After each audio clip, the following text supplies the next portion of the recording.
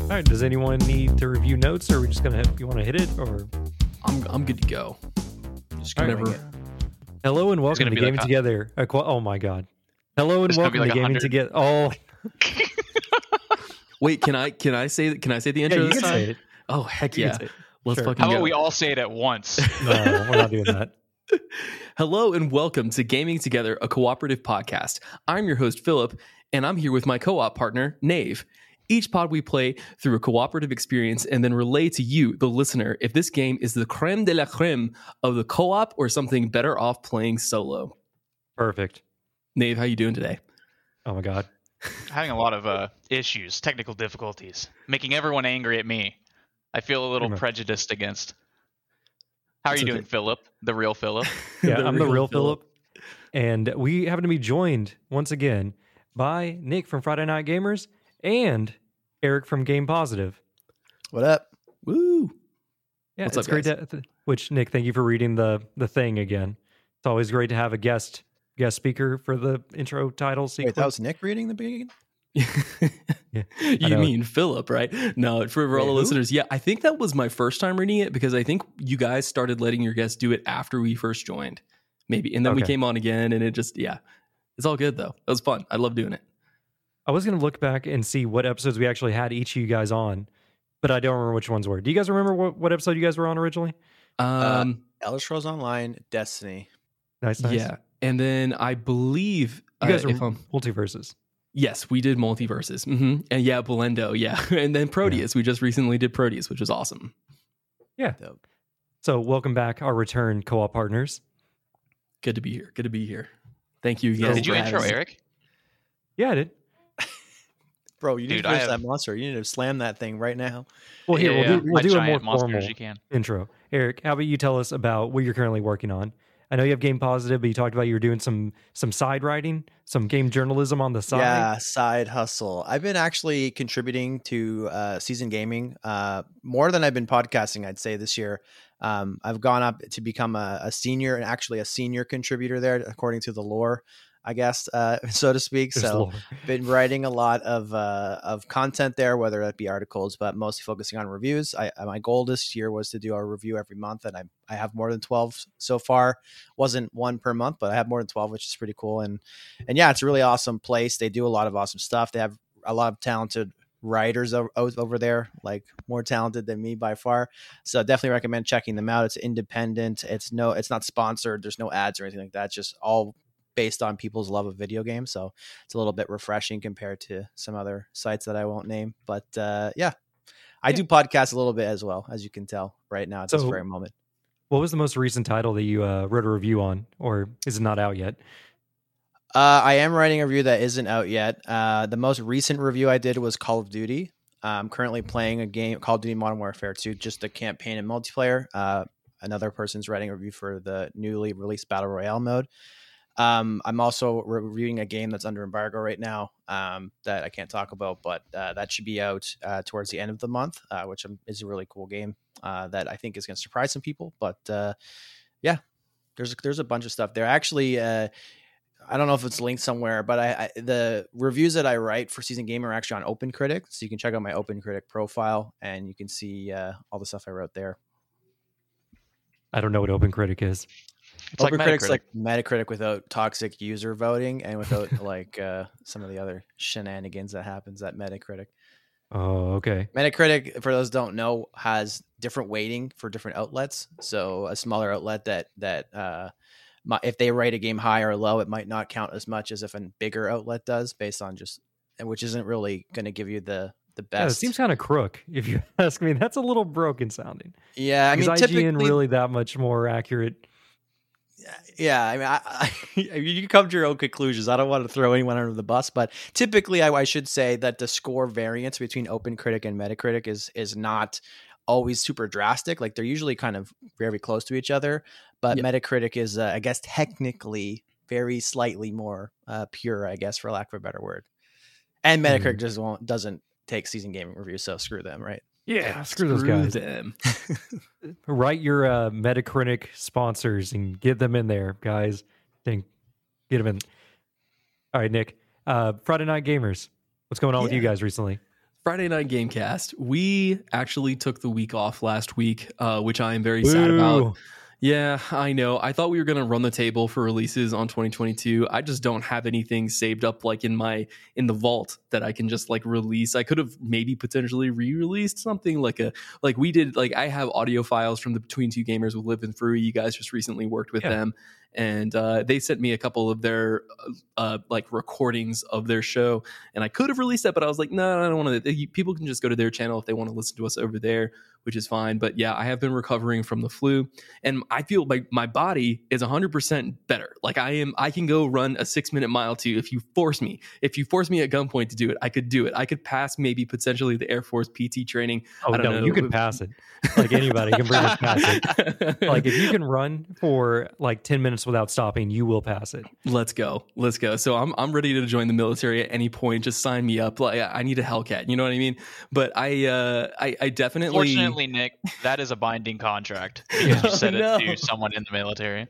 Okay, maybe I shouldn't go to those lengths too quickly. But anyway, so with Friday Night Gamecast, we took the week off, recovering from the flu. My voice is mostly back. I'm going to be very, very hot with a mute button, so Philip doesn't have to edit too many of my coffee coughs out on the show. But our most recent episode that we came out with actually was with Dave Jackson and Tales from the Backlog, and we were talking about a game that I have recently been playing and beat called Prey 2017, and which is an incredible experience. But yeah, so definitely go over to Tales of the Backlog and check them out. Our most recent episode was on VR gaming, which was a really, really fun, really fun discussion that I had with Will. And I don't know if people are like super interested in VR or VR in the gaming space. I'm still unclear on where it's going. I know that Meta is kind of trying to push the technology forward. I know that the Valve Index is like one of the industry leaders, but we had a really great conversation on that. So please go check out about the PlayStation VR that was announced. I believe, we made a mention of it. We talked about kind of like the PSVR and how, the backwards compatibility issues and how it's kind of ridiculous. The VR2 costs $550, which is more than a literal PS5. So it's really crazy that what they're doing over there with their pricing. And I mean, Nave can go on for days about like Sony executive, PR decisions and pricing decisions. And I'll leave him to do that because he's so much funnier when he talks about it than I am. But I'm kind of sick of the Sony conglomerate shenanigans that's going on over there right now. But so that's the Friday Night Gamecast. We have a really fun episode that I'm personally working on, and I'm hoping to come out hot and strong this next week and get some people in there. Links for both guests down below. Let's go. If we did our job. Yeah, I assume I did it because I usually do that part. Nave does the art, I do the text and the editing.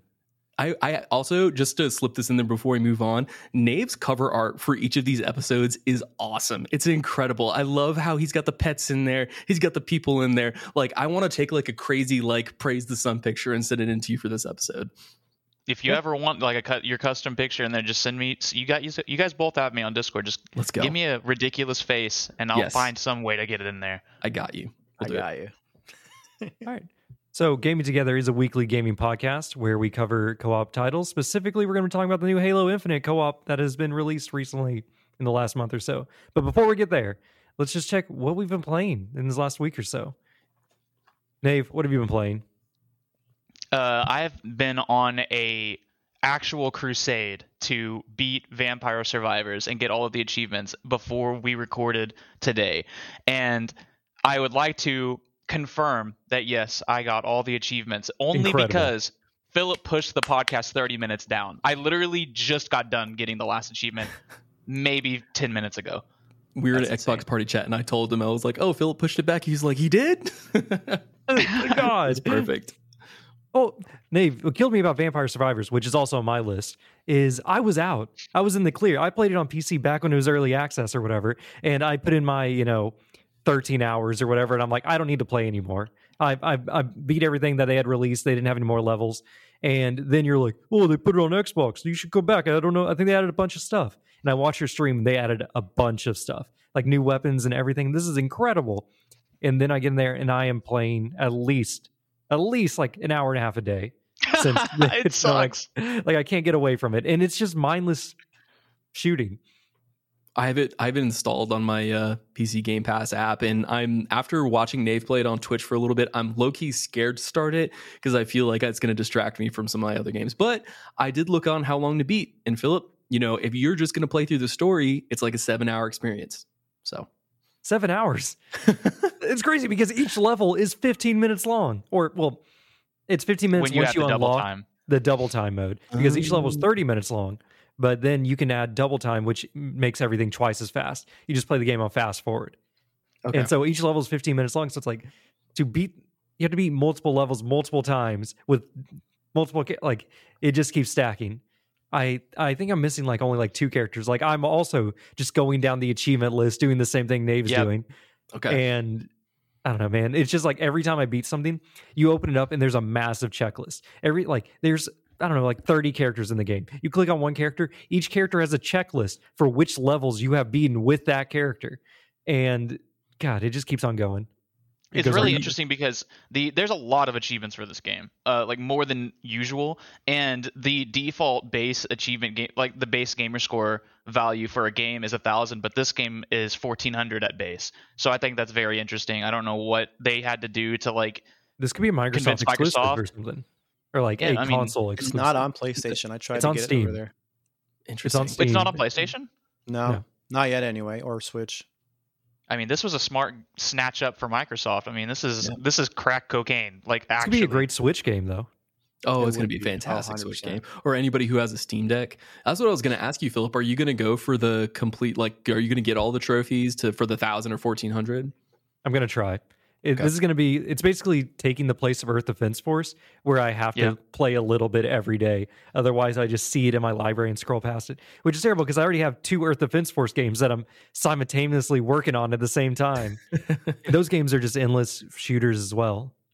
The lucky thing about this game, if you're trying to get all the achievements in this for some reason, it's not that hard. Like, The it is game an is incredibly not hard. simple game that you just kind of have to grind it out. Like, you can make the game as Straightforward. hard as you want it to be, but as you can power yourself up with permanent buffs and stuff, and you also unlock these cards that make things incredibly simple. So at first, like, once you're trying to, like, there are challenges to get to 31 minutes in most of the levels, which means you have to survive death for 1 minute or kill him. And Well, at first, what about that is like endless mode? insane. You know? Well, endless mode just turns them off.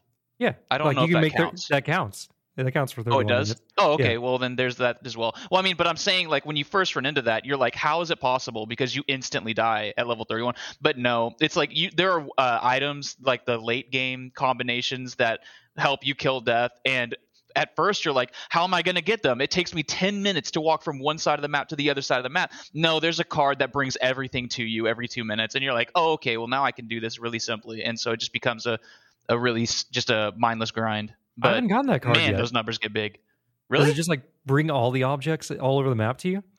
Absolutely, yeah. It's one of them. I think you just have to get to level 50 with a random character. So while you'll get it as you're going down the checklist, but every 2 minutes it brings everything to you. So every breakable, every like random item like the turkeys or the attractors, it brings all the experience and it brings all of the ground items to you.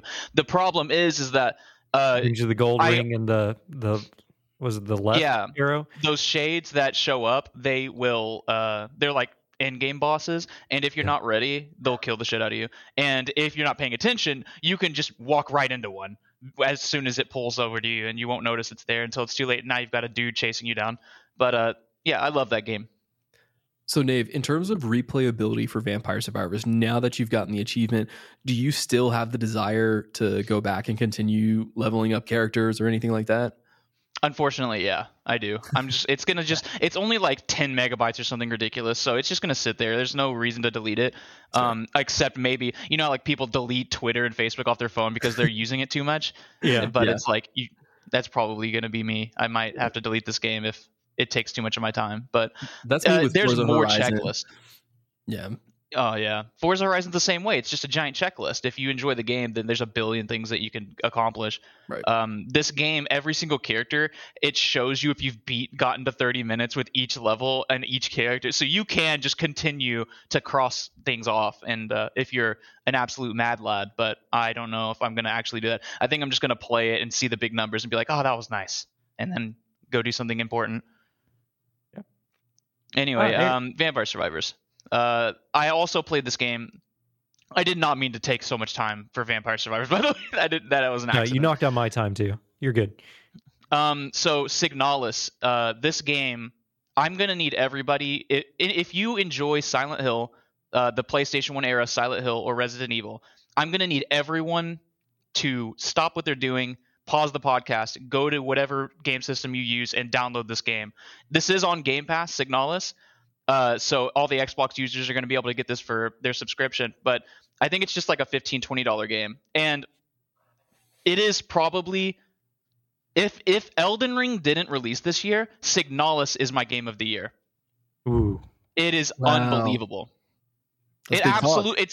It absolutely booted Scorn away. Like it has all of the it's not as artistically mesmerizing as Scorn, but it has the atmosphere down in spades. But it actually has the gameplay too to back it up, and it has all of the tropes of these Silent Hill, Resident Evil games with the fixed camera angle and the inventory system and everything like that.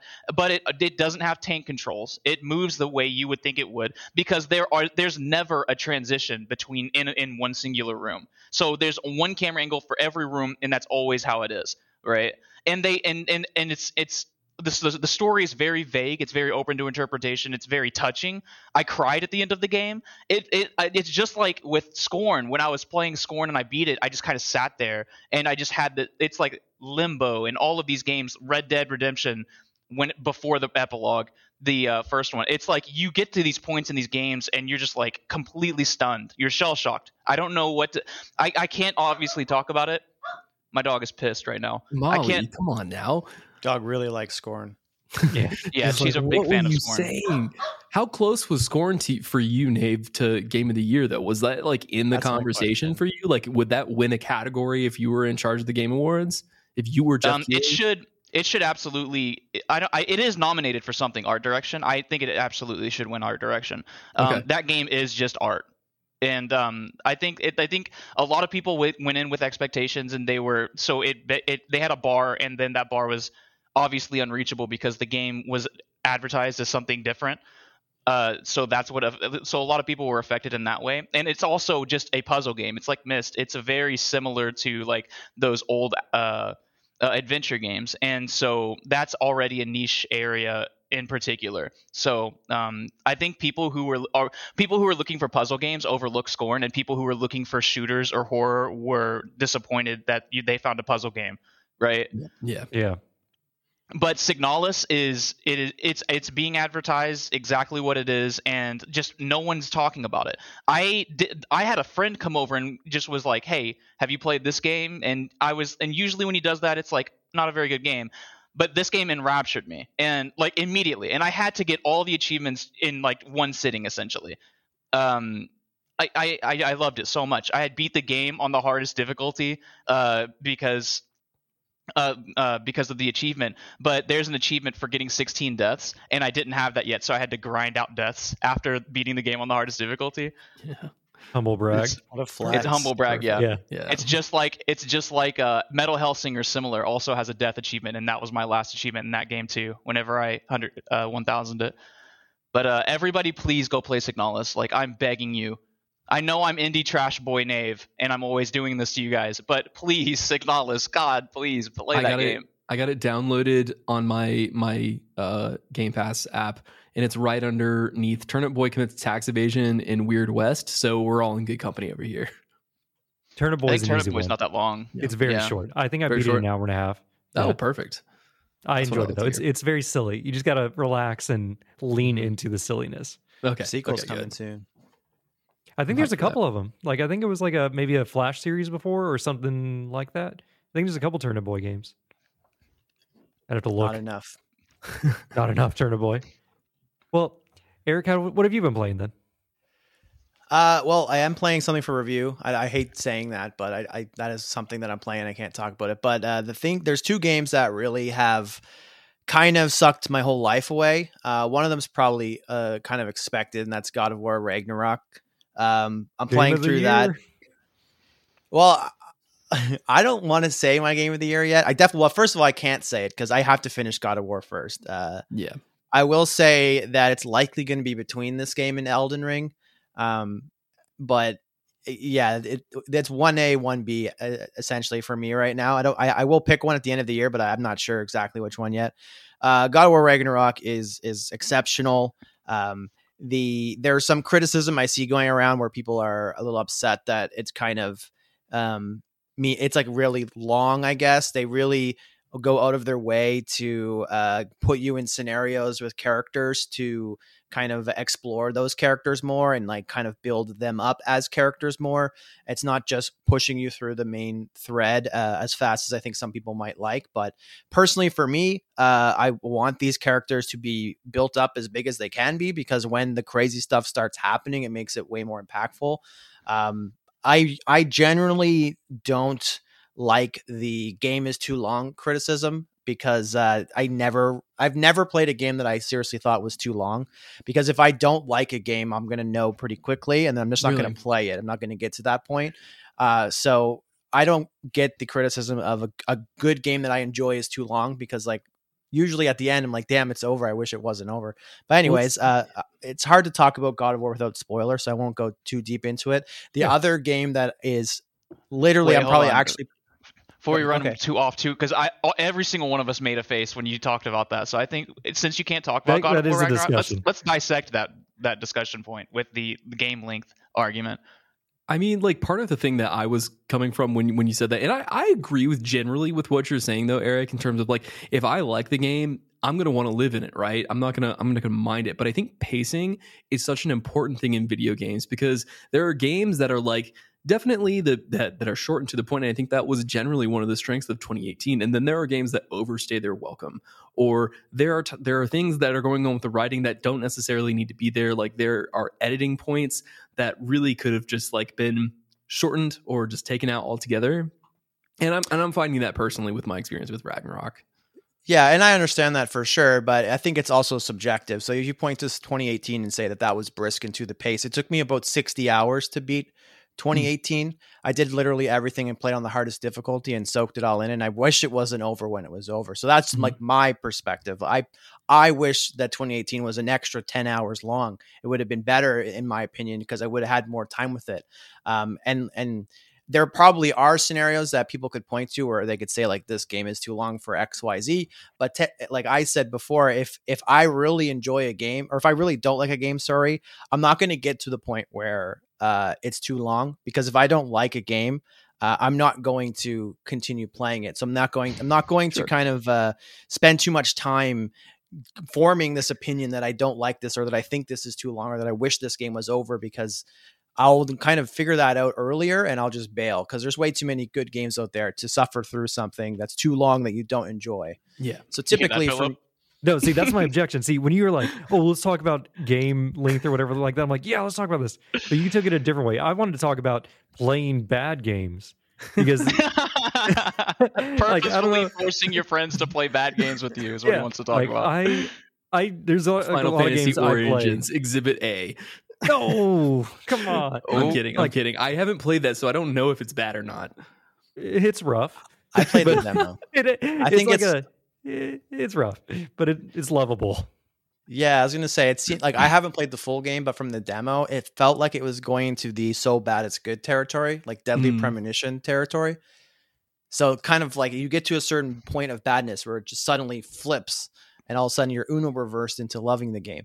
Yeah. Oh, well, I mean, okay, about bad games, the Uno reverse doesn't always happen, but there's something in me where if I'm playing a game and I realize that it's a bad, and you're like, oh, I can just bail, and that way I never have to worry about a game staying too long.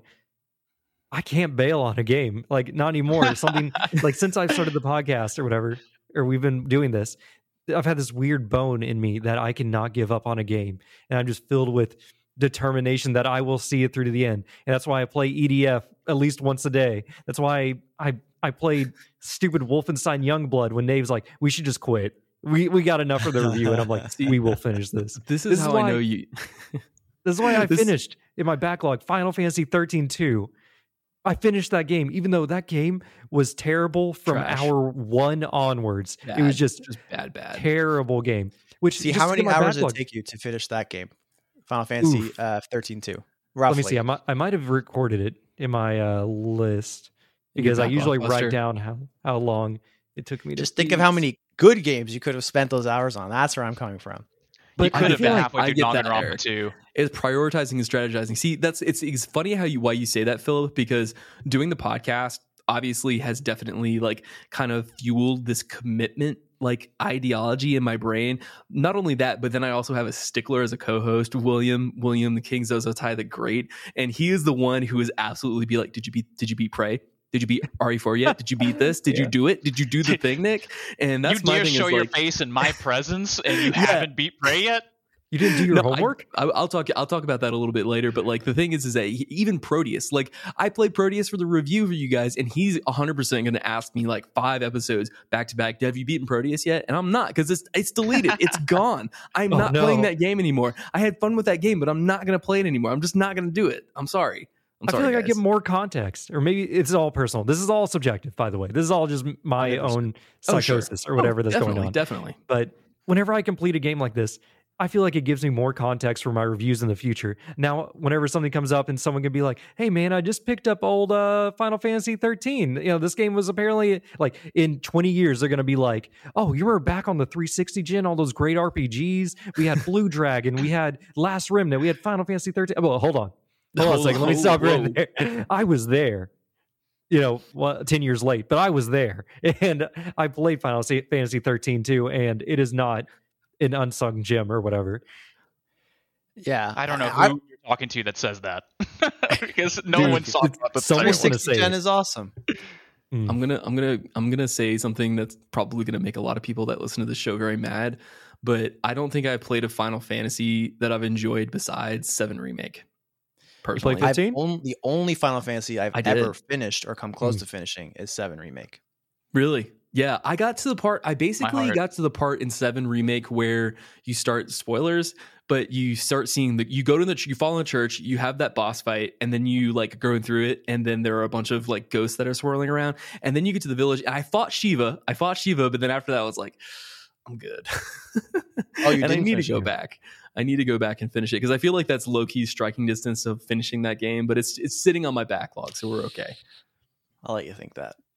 The way that I was thinking about all of this was as far as the game length is concerned. I don't mind game length too much. I mean, I'm a Yakuza stan, and those games are infamously way too long. Yep. And so I'm familiar with very, very long games, and I always stick the ones that I want to play out. What I usually get stuck in my craw is games that are inflated with like artificial game lengthening like Yes. tricks, like some weird side stuff that you don't actually need to do. Like it seems like you don't need to do, but it actually is up front and center. And the game that really helped me articulate this whenever it came out was Dragon Age Inquisition, where there's all this meaningless side content. And at first you don't have to do any of it, but then you do eventually have to start grinding away at this go fetch quest, go kill this many things. It's kind of like World of Warcraft-esque MMO stuff. That kind of stuff has always kind of gotten to me a little bit. And so when games are like forcing you to do that, I greatly dislike it. So as far as Ragnarok is concerned, I have no idea because I haven't played the game, and I refuse to until I beat the first one. So it's going to take a while. But Should be 2018. 2018 is a incredible experience. I go for it.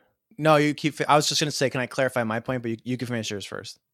It's right at the end. I essentially I don't like to be gated off from the content that I want to enjoy. So whenever a game, I will suffer through it if I really do enjoy the game. Just like you were saying, Eric, I'm infamous for just bouncing out of games all the time. I bounce around from like these last 3 weeks when I've been addicted to Vampire Survivor. That's very unique. But normally I have like 15 games that I've been playing in passing. And so if I feel like my time is not being respected in a video game, I just want to get to the good content, that I enjoy, that I want from the video game, then I'll start to get upset and I'll start to be like get into that mindset of the game is too long or X or Y. Like Dragon Age, like not Dragon Age, Dragon Quest 11. That game was so long for no reason. So like, long. I don't understand. And I enjoyed it at first, but it gets to the point where we bring this up a lot, the sunk cost fallacy. We get stuck and we're like, well, I've put so much time. I have to finish this. And it makes me miserable. But what We were also you going talk to say? about the ratio of like fun per not fun, or whenever you're playing a game. Like if this game is like 9 parts of, or like you're going to have, 9 hours of just useless crap and then 1 hour of fun, the game might not be worth it. Yeah. So just to clarify my point, because like all the Please stuff do. that Nave just said about games not respecting your time and stuff like that, I think that's a lot of that's true. But to kind of clarify it in terms of what God of War does, without spoiling anything about God of War, is like there will be like something that happens in the game that will very clearly show you like where the game's going, like what the major like conflict is going to be. And then the game will create a reason why you can't just go and solve this problem right now. You have to go and do this other thing.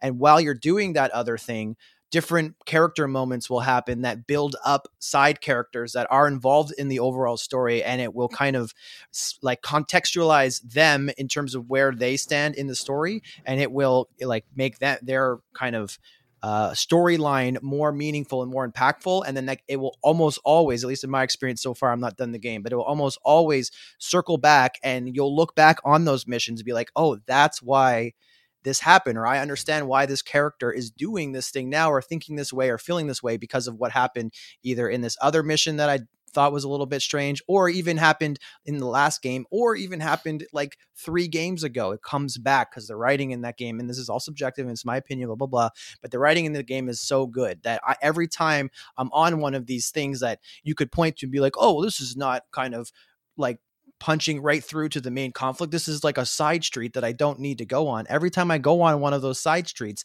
I'm learning something about this character, or this other thing that happened is making more sense. It's making me care more about these characters, and I personally enjoy it. But if you look at a game like Alone in the Dark on 360, for example, which I know is a deep cut. It's a deep cut, but it came right to my mind. When you get to the very end of that game, or what you think is the very end of that game, it will ask you then to kind of backtrack almost all the way through the whole game to find these MacGuffins that literally adds like another 5 hours to the game for no reason. When you're right at the cusp, right at the end. And if God of War Ragnarok does this, I'll be really mad. But when Alone in the Dark did that, I literally stopped playing. I haven't finished the game because it was so ridiculous. They just simply just wanted to extend the game for no reason. It didn't add anything to the story. It was just like insane. And Dragon Age Inquisition is the same way in some regards. So I will like end a game if some of that stuff happens, which sucks. But you talked about Yakuza games being infamously too long, and I don't think they're too long, because when I got to the end of Like a Dragon, I cared so much more about those characters and that journey that you've been on. It just means so much more at the end because of all the stupid shit that you did along the way, all those weird side quests that are optional. The you don't business have to do, sim. The business sim is like one of the best mid games that I've played, with mini games that I've ever played in my life. Like building your empire, your rice cracker empire, their senbei. It's like, come on, man, it was so good. It's so good. And when I ended that game, I never once thought, oh, this was too long, or oh, I wish it was over 10 hours ago, or at any point in time, I'm not like, when is this game going to end? Because if you feel like that, you shouldn't be playing it. Yeah, because you're just going to make yourself hate it even more. I think Yakuza's special because all of that extra stuff is mostly side content that you can completely avoid if you think it is taking too much of your time away from whatever you're enjoying in the meat of the game. Mm-hmm. And it's funny, you brought up Alone in the Dark. That is not the first. That's probably not even the second time that game has come up on the show. Multiple times on the pod. Game is always in the back of our heads for some reason. We think about it. The inventory system is game. so cool, though. Yes. It's a bad game. But okay, the inventory system is when you look down Scorn style and you can see everything in your coat pockets. Scorn is just a ripoff of Alone in the Dark. You heard it here. Yep. I've heard of this game. I will say I never pre-ordered the new one. The interesting thing about it, don't play it. But it has a couple strange mechanics where, like in Alan Wake, played Alan Wake? Yeah. The enemies are protected by darkness. You got to shine light on them. In this, the enemies are protected by darkness, and you need to set their blood on fire. So you coat your bullets in alcohol, that makes them flaming bullets. Then you have to close your eyes because your character has the vision. But when you close your eyes, you can see their blood vessels inside their bodies. And it's usually like 2 giant veins just going through them, like in big cracks. And you need to shoot them in their cracks to set their blood on fire and kill them. It is. This game actually sounds kind of hype. Like, I don't know why I shouldn't play it. Oh, no. Don't play Basically play as the merchant from Resident Evil 4. Really? Yes, that's a great cut. Well, that's the other thing. It's like you do crafting in your inventory too. So it's like, and it doesn't pause, I don't think. So like you're just out there in like Central Park or something like that, and darkness is breaking, like hell's breaking loose everywhere. And you're like, oh man, I need flaming bullets. You open up your trench coat and you look down at your crotch and you just start like combining things. And you're like, literally yep. like going through your pockets. It's so good. That was a pack-in game on my Xbox 360 when I got. Really? Like, I had. Oh. Yeah, I had. So it was. Well, it wasn't packed in, but it was like a store promo. So like I had sold my. I won't go too deep in this, but I sold my Xbox 360 so I could go on a trip, and then I came back and only had an original Xbox, and then I ended up like saving money or whatever, blah blah blah. Got a new Xbox, and that was the only game I had because I sold all my shit, and so I could only play Alone in the Dark, and it was awesome. That's why that game sticks out in my head. I also played the PS1 version a lot when I was a kid. That was the first game I ever bought with my own money. Was Alone in the Dark on PS1. Is it better? So I have this weird history with this franchise. What story was that? Is the first one better? Well, no. Oh, not even. No way. Oh God. All right. Do you have any more games you want to cover? I guess I won't. The other game that I'm playing a ton of that I guess I won't go into a tangent on is Marvel Snap. Marvel Snap is so good. I'm a huge card game player. Kind of. I just play a ton of Hearthstone, and this is made by most of the people that like made the best version of Hearthstone, in my opinion. And it kind of shows. And it's the most free to play friendly card game I've ever seen, or mobile game I've ever seen, just full stop. It has the most ingenious mechanics, and it's like the most cleverly crafted video game ever because of how quickly you can just whip out your phone. I could have played a match of Marvel Snap while Nave was talking about Dragon Age Inquisition and had a good fun experience and be done before his monologue was over. And you could play it with one hand, and they just thought of all of the things that nobody thinks about for a mobile game, and it's fantastic. And I've been playing so much of that game. Like every single day I've been playing that game. All right, you won me over. I'm installing it now. That's my falling asleep in bed game. Just one more. You'll get addicted, I guarantee. Yeah, 100%. So how does it shape up to Elder Scrolls Legends? Crushes it. Although I will say Elder Scrolls Legends has a really cool kind of single player story mode version of the card games. And I really enjoyed some of the mechanics, especially the ring, like the mana ring. And I really liked how like you could, like there was a part of a story mission where it's like you come to like a fork in the road and there's like a wolf that's hurt when some hunter chasing him. Do you like help the wolf or help the hunter? And like if you help the wolf and kill the hunter, then you get the wolf as a card. Like I thought that was like really cool. But ultimately, it fell off, and that game's dead. And Marvel Snap is going to be around for a long time, I think. That's what made me mad. Close second to Gwent. I was going to make a joke about Gwent. You guys didn't like Gwent? I mean, I love virtual card games. Like, I love Slay the Spire. I loved Elder Scrolls Legends. I liked what's the League of Legends ones? League of Legends, the trading card game. Legend of Runeterra. Yeah. Oh, speaking of which, Pokemon, they just launched their Pokemon Live Beta Global or whatever, because it was only Canada and Mexico. But just this last, I think like 3 days, they have released it globally or whatever. And man, I'm back in the Pokemon because is that like a legit Pokemon TCG digital game? Yeah, they had Pokemon TCG online and it's free to play. But they closed it down for like a month early to launch the new Pokemon trading card game live game, which is the new one because they closed on the old one. I know, terrible naming scheme. It's just like Magic Arena, but for Pokemon, the trading card game. Pokemon and TCG Live? That's it. And I love the Pokemon card game, but man, I do not like the meta play right now. So I will definitely be looking at Marvel Snap as a better card. It's really good. So you sons of bitches are going to go... You sons of bitches are going to go download Marvel Snap and Pokemon, the trading card game, but not Signalis immediately? I already had Signalis. It's already downloaded. It's going to be downloaded. It's going to be played. And you don't understand, Nave. You like when I'm sitting down on my couch and I'm ready to play a game, I'm not playing Marvel Snap. I'm playing Marvel Snap when I'm pumping my gas, when I'm in the line at the grocery store, when I'm In the Wow, washroom. it's so fast. I played a game in the shower today. The games are so Good. fast, and you just need one hand. I can't do that because it will distract me at work. I will play while I'm delivering supposed to be mail. Yeah, delivering but the no mail. one expects Yeah, you to don't do do that, that Nave. anymore, man. Please It's don't do Christmas that. time. You You have already, built-in you already space. destroyed one mail truck. We can't have you doing another one. Whoa, you Dude, destroyed that a mail truck? deer, man. God, In damn. broad daylight? When are you delivering the mail? What? You hit a deer in broad daylight? They're Yeah, all there's over. deer Oh, everywhere. There's deer everywhere over here. There's a reason people OKC hunt 'em. problems. Those are Oklahoma goodness. problems. All right. Who didn't? Nick. Did we get everyone? Oh no, Nick. No, we and also I haven't gone. Nick, what have you been playing? Philip has gone. God. So I have been playing a lot of games since we haven't been doing podcasting. I've actually been gaming, which is crazy how that works, right? Oh, you're like a real Um, gamer. You know, it's like what's going on with that? I have been, as I mentioned before, I hadn't beat Prey. I had gotten really, really far, not as far as I thought in that game, but I got really, really far in it as we were doing the, build up to actually doing our show with Dave Jackson.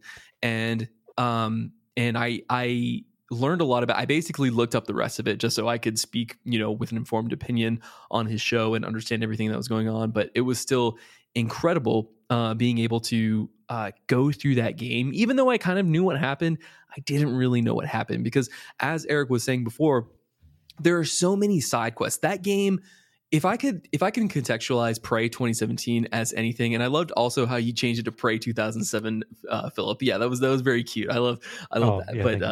yeah, But The superior prey.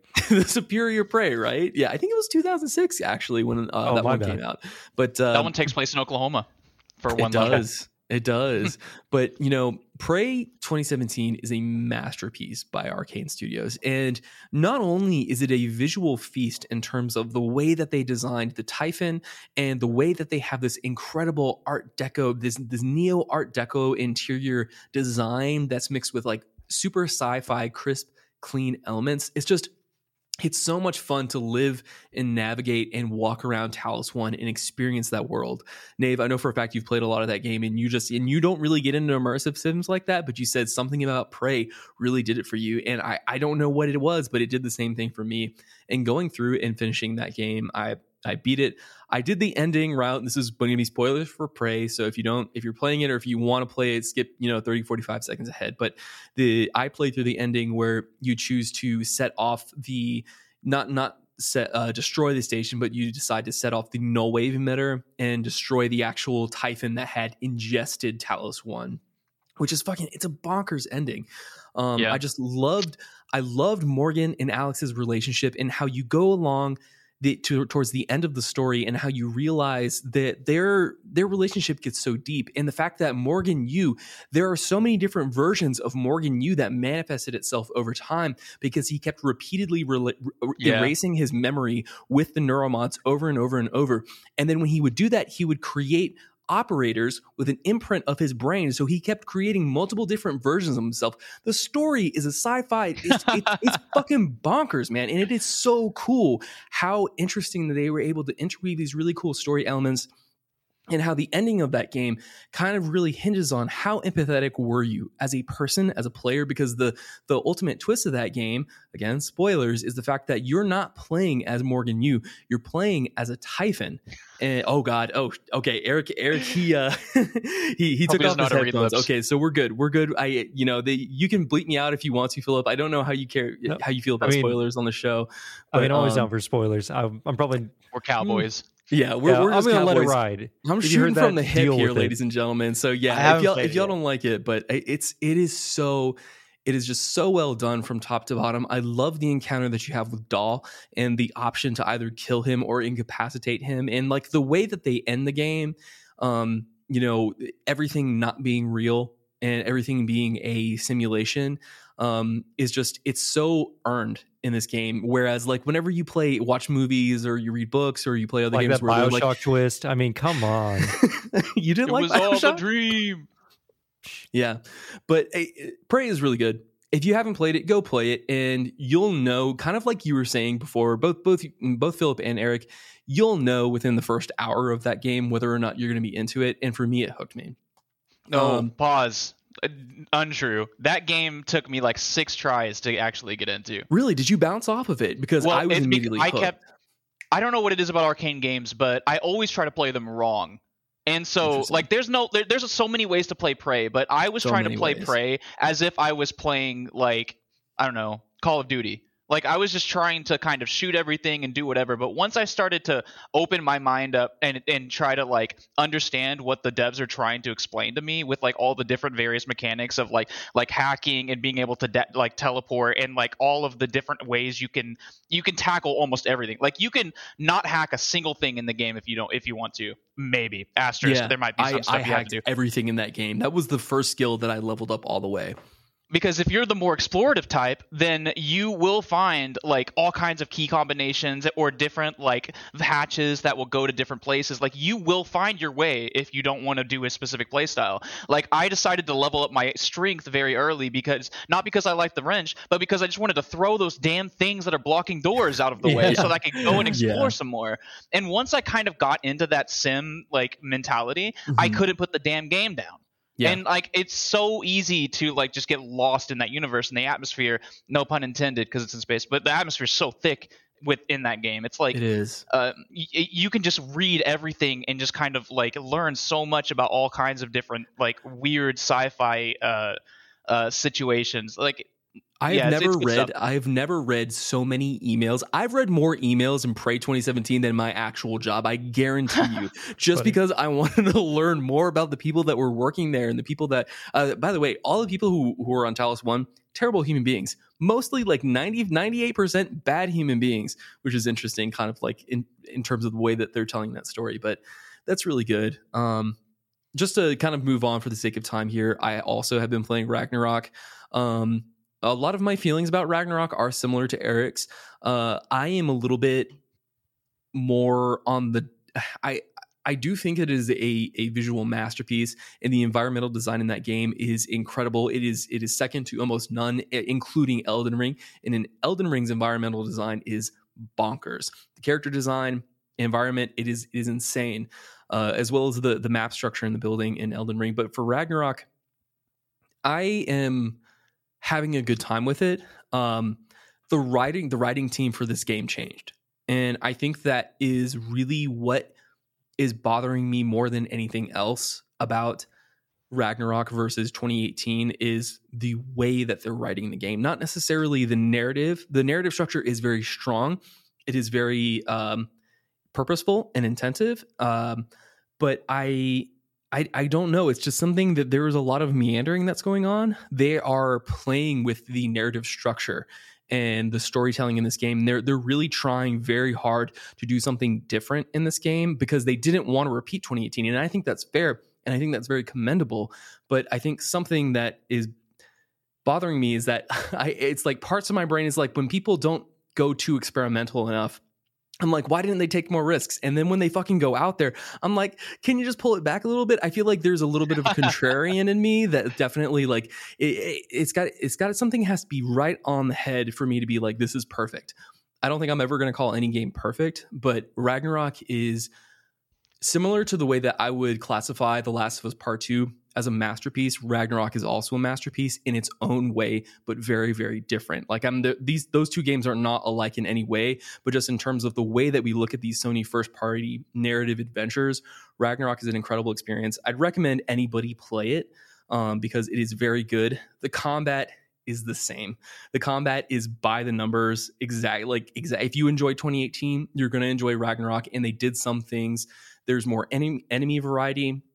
The way that they have changed your traversal through the maps, I find to be very enjoyable. It's very punchy at moments, where it needs to be, and it's going to be very emotionally evocative. The fight that he has with the main first boss, like I was like, there was a moment that happened, and no spoilers, but I was like, let's fucking go. This is it. We're back in with more God of War, and I'm loving it.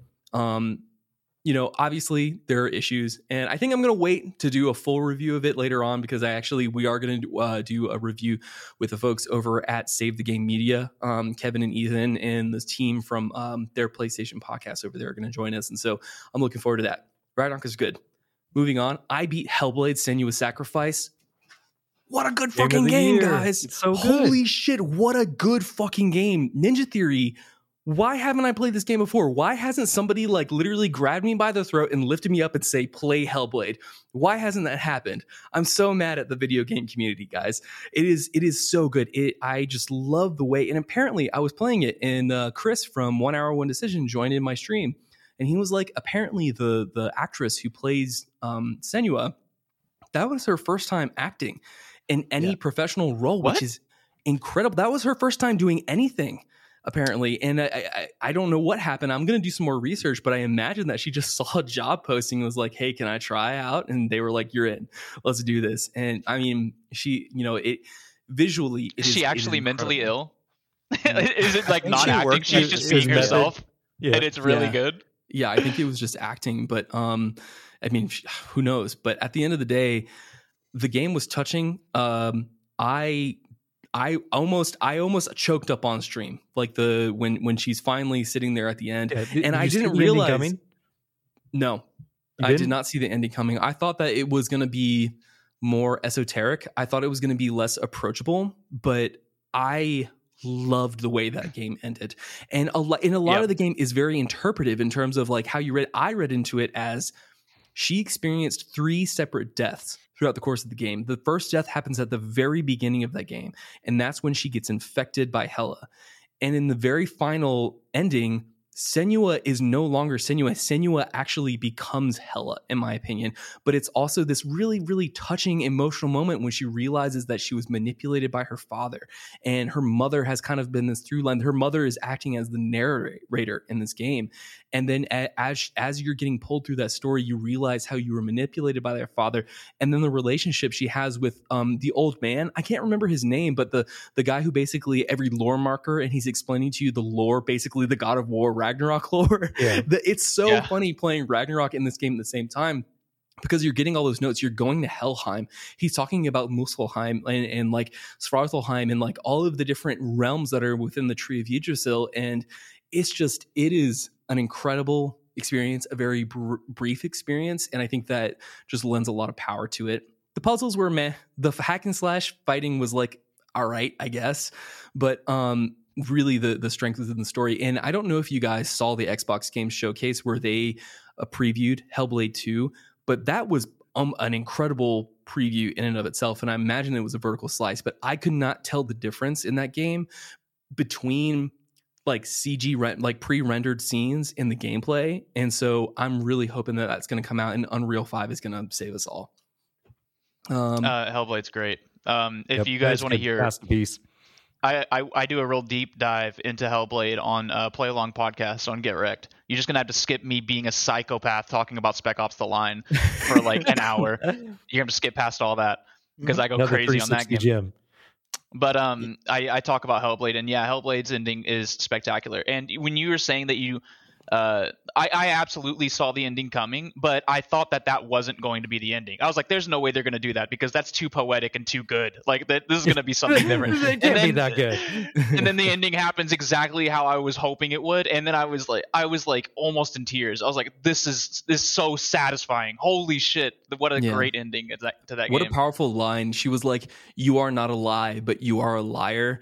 Actually saying it to the end, and when you realize that the darkness that's speaking in your head the entire time was her father, I was like, oh my god, just great game.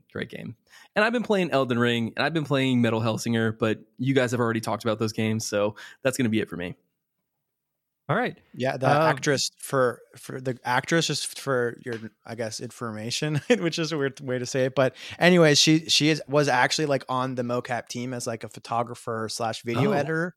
Like she worked at Ninja Theory, but she's not like an actress who like saw a posting for an actress gig. She literally was like a video editor, principal photographer. Like she went to school for photography and video editing, and they were like working with a really strict budget, and they basically funded the game through like Kickstarter and stuff like that.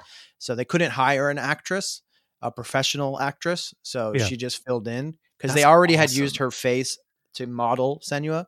So they were just getting her to do it, and then she's just like a prodigy and just insane and amazing. And just, I mean, her acting, her motive skills were unreal in this thing. I've seen worse movies than playing this game, and it's just it is. I mean, so many worse movies in this game, and it's just it is that's incredible news to hear that, because now that just means I can start doing a little bit more photo editing, and maybe I'll get pulled for a big title like this. There you go. All right. Quick cover my games since we're almost an hour in and we haven't hit our meat. Fuck yeah, let's go. Classic us. Playing Danganronpa 1. Nave, I only got 7 question mark survivors left, or children. Still? Well, I had 7, but then something happened. Oh. Okay. I get you. Yeah. I'm and glad we Nick lost walked away. one and gained one, as it turns out. I'm going to keep playing it. Nick wants to do what? Nick wants to do a better off playing solo on Danganronpa 1 if you're down. Yeah, I would definitely. Because Nick is also playing through it. How far are you in Danganronpa, Nick? I'm not to the first trial yet, but I'm almost there. Oh, what? Not to the first trial, and you want to do coverage on this game? Dude, speaking of because games it's so good. absolutely- It's so well written. So good. The first hour of the Oh, game if is you one of like- the most boring gameplay I've ever That's what I'm experienced. saying. If he likes it already, then he's It's just so well done. it's fucking smooth sailing for the whole trilogy. Like, what? You're gonna love this fucking shit. I already have V3 downloaded. Dude, V3, the ending is so fucking profound. It's great. It is great. I What, is can't it wait for like Philip to Eva get or to something? it. I'm not saying shit to you. Oh, I don't okay. spoil games I love. You All right. you play that shit. Never Speaking played of any spoiling those. games I love, or I guess I don't know about love. Plague, Creme de la Creme, Recream, or whatever. The Requiem, as Colby likes to Yeah. call it on his podcast. I've been playing that. I just made it to The Island, which has been shown multiple times, and everyone talks about it in Don't this say like anything. dreamy sense. Like you've been playing it too, right, Nick? Yeah, I've been playing Have you it. made it to The Island? No. No, I'm in the Mm. very beginning. I have like 5 hours in the game, so yeah, I'm working my way there. Yeah, it's a slow game. I pretty much use it like a Netflix show, where I just log in. The gameplay is unnecessary. So Totally unnecessary. See, Damn. I think that's like, I feel like in terms of subjectivity, I enjoyed the gameplay. I'm not going to sit here and tell you the gameplay is good, because obviously in Plague Tale Innocence, like the boss fights, garbage. They should not even have been in Dude, that game. Like there personally, was I don't one think boss that. fight that was like 2 seconds long, where I walked in, I saw a guy in heavy armor, I set him on fire, and he died. And that's it. And that's it. It ended. And And he's like like, these- "I'm gonna end your life, little girl." And I'm like, okay. Yeah, I think That that was it. same boss fight actually took me a little bit of work, so that might have been a bug, but I don't know. But I think that visually, like, this is 100%. It deserves all of its Game of the Year nods, or the nominations that it has for the categories. I feel like in terms of art direction, like, it's going to be in some serious competition with people, because the setting and the mood and the writing for these games are very, very well done. One of the things that I had an issue with Innocence was the fact that it was a little bit YA. It kind of like, it seemed like the characters, like all of the characters are just Wait, you talking about the teenagers. first one? Yeah, or at least the first one. Like a lot of the characters are like very like, They ditched in that pretty between the fast in ages the of second one. 6 and 14. So you have that to deal with. I love we're having an appearance from Molly on the show. What a baby. What a baby. She's over there whining, so I think she was about to start fucking freaking the hell out again. Yeah, but for the sake of time, Plague Requiem is good. Go play it if you want, I guess. Then my backlog busting. Let's see. Yeah, Final Fantasy 13 2. I beat it. Nave. Hell Quick, yeah. full spoilers for the game. That way, no one else has to play it. You spend the whole Good. game looking for Lightning. Lightning was already dead because the main bad guy is a time traveling god and went back in time and killed her. I hate that. Do you feel like you wasted your time, Philip? No, Have you well, seen yeah. the title of the next game in that? Lightning Returns? No, I have it installed on my Xbox. I'm ready to get Is started. there I'm like ready a to be heard again. 13-3 or something like that? No, what's the it's deal? Final Fantasy 13th Lightning Returns. Not Oh, Final no. Fantasy Dash is 13 the two. 3. You kidding me? 2 is the dash. Silly. How silly of me to say that. They should have stuck with Oh. Nova Crystallis something, whatever it was. Was that the originally working title? conceptual. Yeah, it was like, well, that series is like the Nova Crystallis Saga Saga, or something like yeah. that. Okay, Oh, but God. Philip, Crystal. the real question for you is Final Fantasy 13-2 or Final Fantasy Origins Game of the Year? Origins would beat it. Not even close. Like in spades. I remember Yeah. you guys really enjoying the story of Origins when you talked about it on the show, right? oh yeah, I loved it. Yeah, luckily we got that. We got an Origin stan on that episode, so I love Yeah. it whenever we get episodes with someone who really loves the game. Was that Keith? Which one has better music though? Oh, better music. Once Ooh, again, that's- Origins, because it has Really? it pulls like It has Limp remixes Bizkit of other in it. ones. Yeah. Oh shit! Seriously? no, it Oh, doesn't. sorry, It's I not. asked. It sounds like them. It sounds like Limp Bizkit, but I don't know. I don't remember who it is. They should have pulled. I'm Limp down Bizkit. with the Nookie. I will admit, 13 and 32 do have really nice soundtrack. Like just the main Yeah, theme, they're pretty. The Promise, Yeah, I think I it's liked it called, a lot. is like really good. But Like, I I- want to know what compelled you to play 13 too, Philip. Was 13 just so good that To you wanted to spite know me. more? It was to Uh, spite condition. me. No, well, I mean, Nave, you introduced me to because I remember back whenever you were just like, oh, I don't have Xbox Live, so I'm just gonna play games that are offline or whatever. And so I go over to your Yeah. house and I see you playing Final Fantasy 13 1 or something like that, and I'm like, this game looks fucking terrible. I'm gonna go play Halo. I'm gonna go play Ninja Blade from Software. Yes, Ninja That Blade, game's flat. baby. Yeah, like we go play a QTE real Ninja. man's Japanese game, and now I'm coming back around after playing 15, and I'm like, I'm just gonna play them all at this point because I played 7, I played 15, I played a little bit of 14, and I'm like, I'll just play 13. I sit through it, and the thing about 13 is I end up falling in love with the characters. The story is terrible, but Okay. I love I love only like Zaz. Zaz. I love Yeah. Zaz. Yeah, I like. I'm Zaz. slowly getting attached to Lightning, even though she seems like the generic Cloud of the game, Mhm. where she's just This is the soldier, problem with you know? Lightning for me is that the developers clearly love Lightning and they try way too hard to make you love Lightning. She's the Abby of Final Fantasy. Good old Last of Us reference. What's the Oh, little wow. boy's name? That's the only character I don't Hope. like. And Vanille. Or Oh, is yeah. that her name? Vanille Yeah, and I Hope kind are of the only and ones Hope I for the didn't like. kids. Vanille I didn't had a like- horseshoe for me where I was like, I like this character, she's cute, and then I was like, okay, this is very annoying and grating after a while. it turns but out then she had her a dark character arc past. in the As- yeah, see that is what I love. I love Dark Past. Ooh, I give never me Dark finished it, full Past. disclosure. Spoilers for Final Fantasy 13. You have a dude named Zaz who has a chicken in his hair, and the whole premise is he's trying Hell to rescue yeah. his basically toddler son. And you find out that Vanille, this little girl that he's been basically fathering through the whole game, Yeah, stabbed him circuit in the dad back style. by basically giving up or like trapping his son and basically turning him into crystal. I don't remember how. I don't know why the That's what we call crystals- real storytelling, ladies and gentlemen. basically got him sealed away in crystal, and And they've that's just why been she follows working him together this whole around. time. Yeah, and that's why 'Cause she she's basically feels trying bad. to like Yeah. like get And you don't greedy. know this, and all of a A lot sudden of it shit happened recontextualizes after their I whole started playing relationship. that game. Like, yeah, like okay, that game got so much better after 38 hours in, but that's the first 38 hours. We Holy just need to shit. move this along. Don't play Final Fantasy 13-2. I don't know. Watch the cutscenes A for synopsis. 13-1, maybe. Yeah, synopsis would be Wow. better. That would actually explain something because the cutscenes don't explain anything. And I was even reading the readables. Okay. Mm. 13-2 has a Cool. recap at the beginning where it's like, do you want to see what you missed in 13? And I watched it and I'm like, I don't remember any of this. It doesn't and I explain just finished anything. The game. Yeah, like All the nothing new. Yakuzas have that too. It probably explains something better though. Yeah, it does. Don't click Okay. on them though if you just recently played them because you're stuck in like a 30-minute cutscene now. I have 333 games to go on my backlog buster. I'll beat them one day. Hell yeah. Nave, what did you buy this week? I bought Curse to Golf. That's it. Hell yeah. I thought it looked cool. Have you ever played everyone's golf? I forget. What, is that what it's called? Golf together? That's on I think it's called PlayStation, right? Everybody. Are you talking about the PlayStation game or the Xbox game? I don't know. Everybody Golf United. is like the reimagining of Hot Shots Golf. Oh, then, I think that's what uh, I'm thinking of. Yeah. The other one is like a co-op golf. I can't remember the title of it. It was I know on what you're Game talking Pass. about. Yeah, me and Philip played it for a minute, and then we're like, never mind. Yeah, we're like, is this a co-op game? No. Yeah, we moved No. on. Moving on. Curse to Golf is like a roguelike golfing game. So it's That supposed to be sounds really awesome. funny and like yeah, that's what I'm saying. There's a lot of random like genre bending golf games that have just been coming out the past like 5 years, just in the indie space. For some fascination with golf for some reason, but it's like I'm down for it. Like there's an RPG one apparently, and Oh, there's golf this. RPG.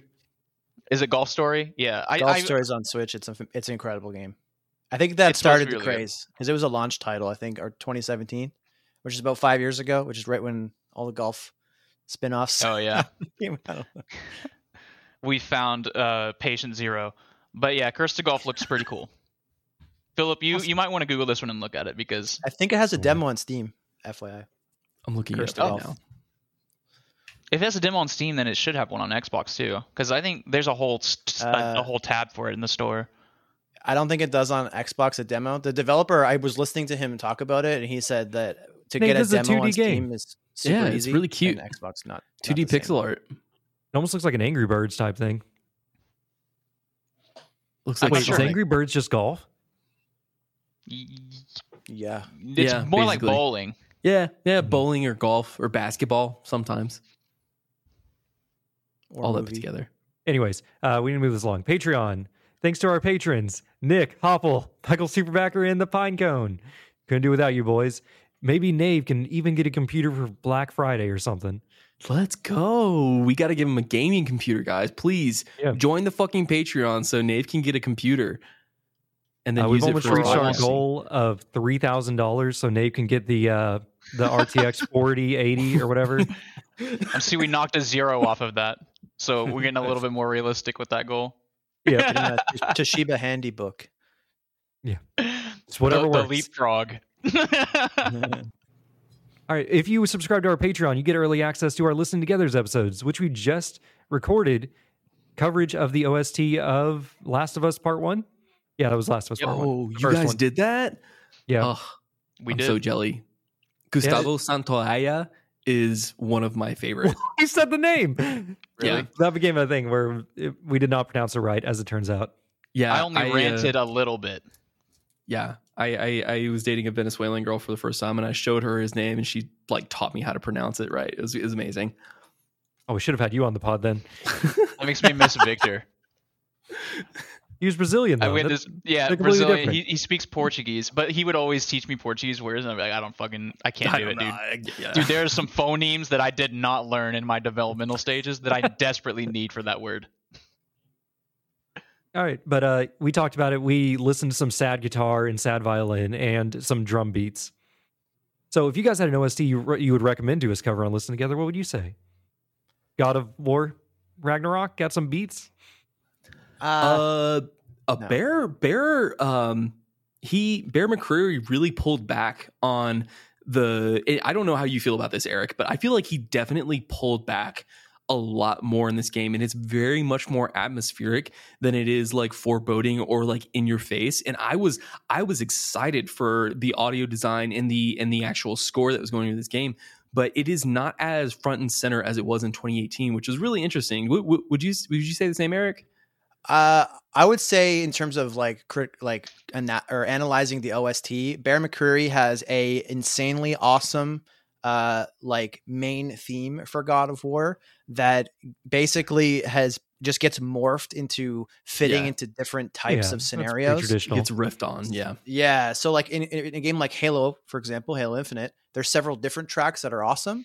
Whereas God of War has one awesome track that just kind of mutates based on the scenario. So there's like a sad version of that, or like a triumphant version of this Yeah. theme song, which is cool, but it doesn't really lead to much analysis because it's literally just that and then ambient noises. Yeah, I It sounds 100% like- agree. It's Sounds really like a good in review the for The game, Last of but Us. it's not going to be Yeah. a good discussion. Last I of Us don't did know. that as well. I don't know if you guys already have it locked in, but Dune 2016, I could talk for days and days about Mick Gordon. And I genuinely think that he's like one of the most talented like audio engineers, audio designers in the industry today. It's really unfortunate that he's never going to work with Bethesda again because of how terribly they treated him. But yeah, I would say between that and Kingdom Hearts, which spoiler alert, we might have something on the horizon. Those are my top two. Which I that's would one throw for out Mario Rabbids Sparks of Hope. Really? Does that one have some secret bangers? Wow. It's like a trifecta of Gareth Coker and the person that did the original Mario Rabbids soundtrack, which was pretty good. Gareth And, Coker worked on Halo Infinite. Yeah, and Ori, he did Ori and Ark, and Ooh, Ori's so good. That would have been a yeah. great one to cover. they basically got three awesome composers, and they just made a really awesome soundtrack. That's unfortunately that game is well, I think that's one of the best games of the year, but it's very hard to be one of the best games of the year this year when you have Elden Ring and God of War. Yeah. Because It's I think nominated. We got Mario and Rabbids against Elden Ring. Yeah, exactly. God. So like these two games could probably win every game of the year award that's ever happened had they had come out in any of the other years. So it's really hard for any other good game this year. But for soundtrack, I would definitely like a dark horse would probably be Mario Rabbids. That's awesome. Fantastic. That's awesome that you said that, Eric. You know what's interesting can't that believe- I realized? Go ahead, Nave. I was gonna say I can't believe Philip asked if it had a good soundtrack because it's a Mario game and all Mario games fuck, dude. Yeah, They this sound is- great. This Will has this- nothing to do with Nintendo though. That's the thing. It does. They have Is a it all producer, I think, that kind of Ubisoft? watches over it. But yeah, Ubisoft made this game. That's the composer that did the original game. I mean, he doesn't work for Ubisoft because composers are contractors usually, but Yeah. he works a lot with Ubisoft. And then Gareth Coker, obviously, he does a bunch of stuff.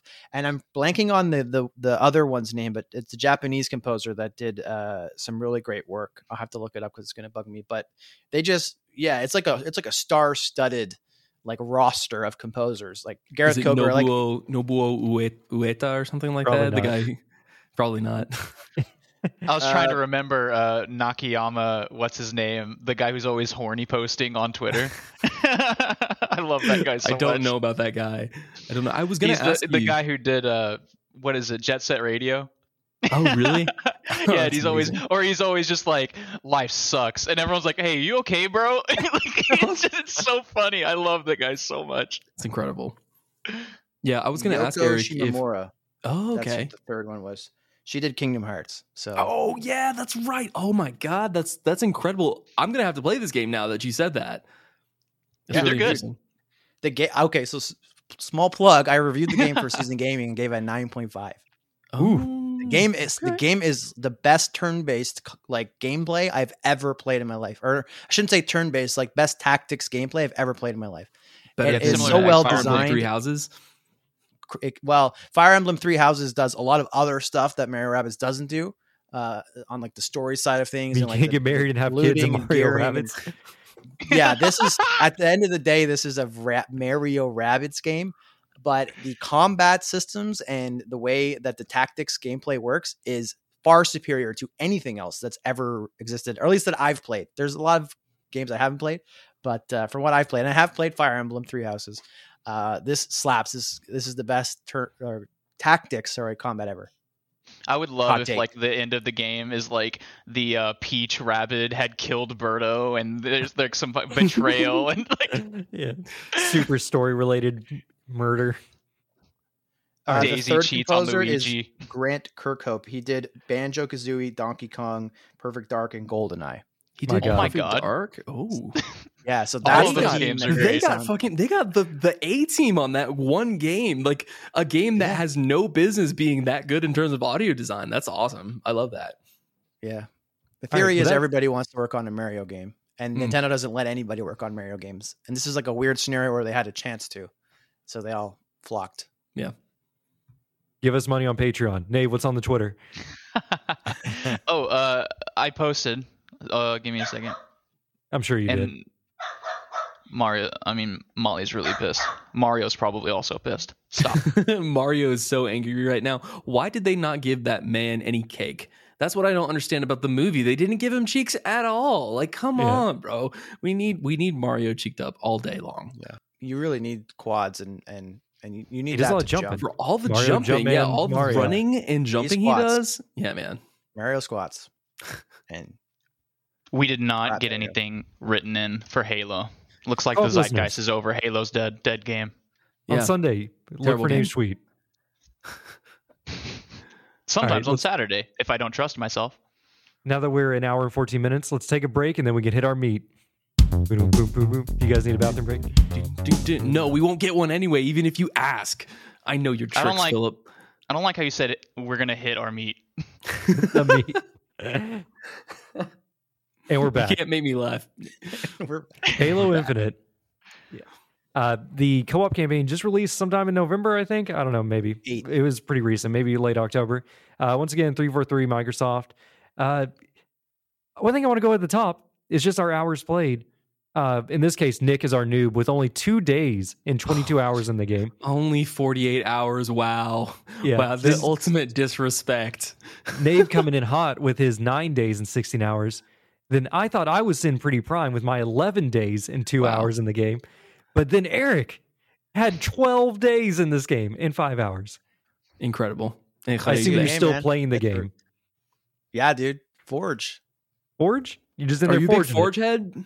You a forger? Have you guys played anything on Forge yet? No. I messed with it a little bit, but I have been watching Chris Reagan on like religiously. He's been trying to remake. What is that map? We established this yesterday, Philip. It's the map from Halo 3 with the beach and the base on the other side. Look over. High Ground is what he's High making. Ground. That's it. High Ground. Fucking awesome. And it was like immediate. I was like, oh, I know that map. Like I know what he's making. It's so fucking cool. The Forge mode is so intricate and like you can get so much stuff done. All right, let's just save the campaign for the back half. Let's just talk about Forge and custom games at this point because this is what I really want to talk about. Eric, Well, should we do the campaign at the end? Because what do we have to even say? Okay, fine. Well, we can just get it over with. Yeah, all right. Yeah. When you start talking about remaking classic maps, like obviously that's an awesome part about Forge, and and people are making literally every map that's ever been in Halo, and by probably the end of the year we'll have a remake of every map. So Halo Infinite will literally have every Halo map. But what I was playing in Forge is not like a remaking classic maps. What I was playing was Mario Kart, where a giant Master Chief races on a tiny Warthog skateboard on like Rainbow Road. Yeah, did you do the Space Invaders level?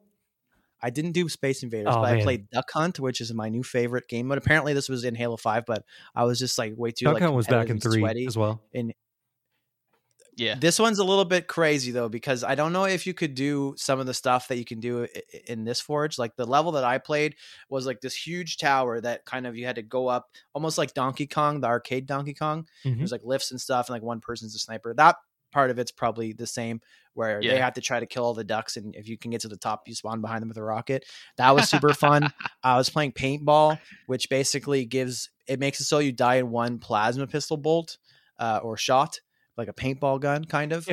And I was playing Kong Slayer, which is a game mode that 343 actually made, where you spawn with infinite fusion coils that you have to throw at people to kill them, and you get moon boots, so you get like better, like crazy gravity, and like everybody spawns with grappling hooks, so you literally are jumping like King Kong and swinging through the maps, holding a barrel and chucking it. That sounds awesome. That's amazing. Yeah, that's actually in matchmaking. If you go into like the random matchmaking playlist, because that's a mode that 343 actually made. Which is pretty awesome. The kind of groundhog mode where everybody spawns in like this open field and like these little Diglets.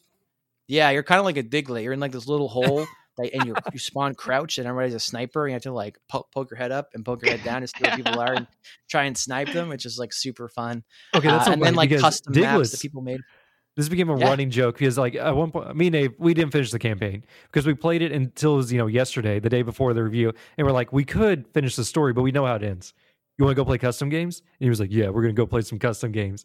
And from the minute we started, we were talking about Diglets because that was what it was repeatedly popping up in people's looking for groups that, hey, we play Diglets and stuff like that, which I assume is a sniper game or whatever. And we would get into a lobby, and they'd be like, hey, you want to play some Diglets? And I'm like, yeah, we're giving sure. And I loved coming and be like, "Oh man, Diglett sucks. Let's not play that." And then I remember it was like our just last being the party, only toxic one in the party. Yeah, only one. I love yeah. that.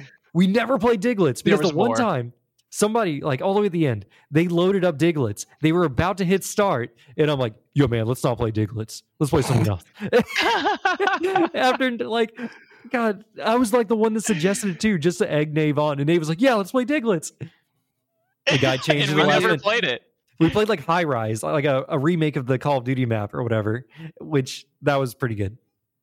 Like, yeah, whenever I was, when Nick was playing earlier today, he was looking at the LFGs and one of them was like Call of Duty maps only, and Nick was like, "What?" Yeah, yeah. I was like, "What is going on here? Why are they doing this?" Yeah, it's like Call of Duty and Halo. I don't like strangers, so that's one of the reasons that like kind of like.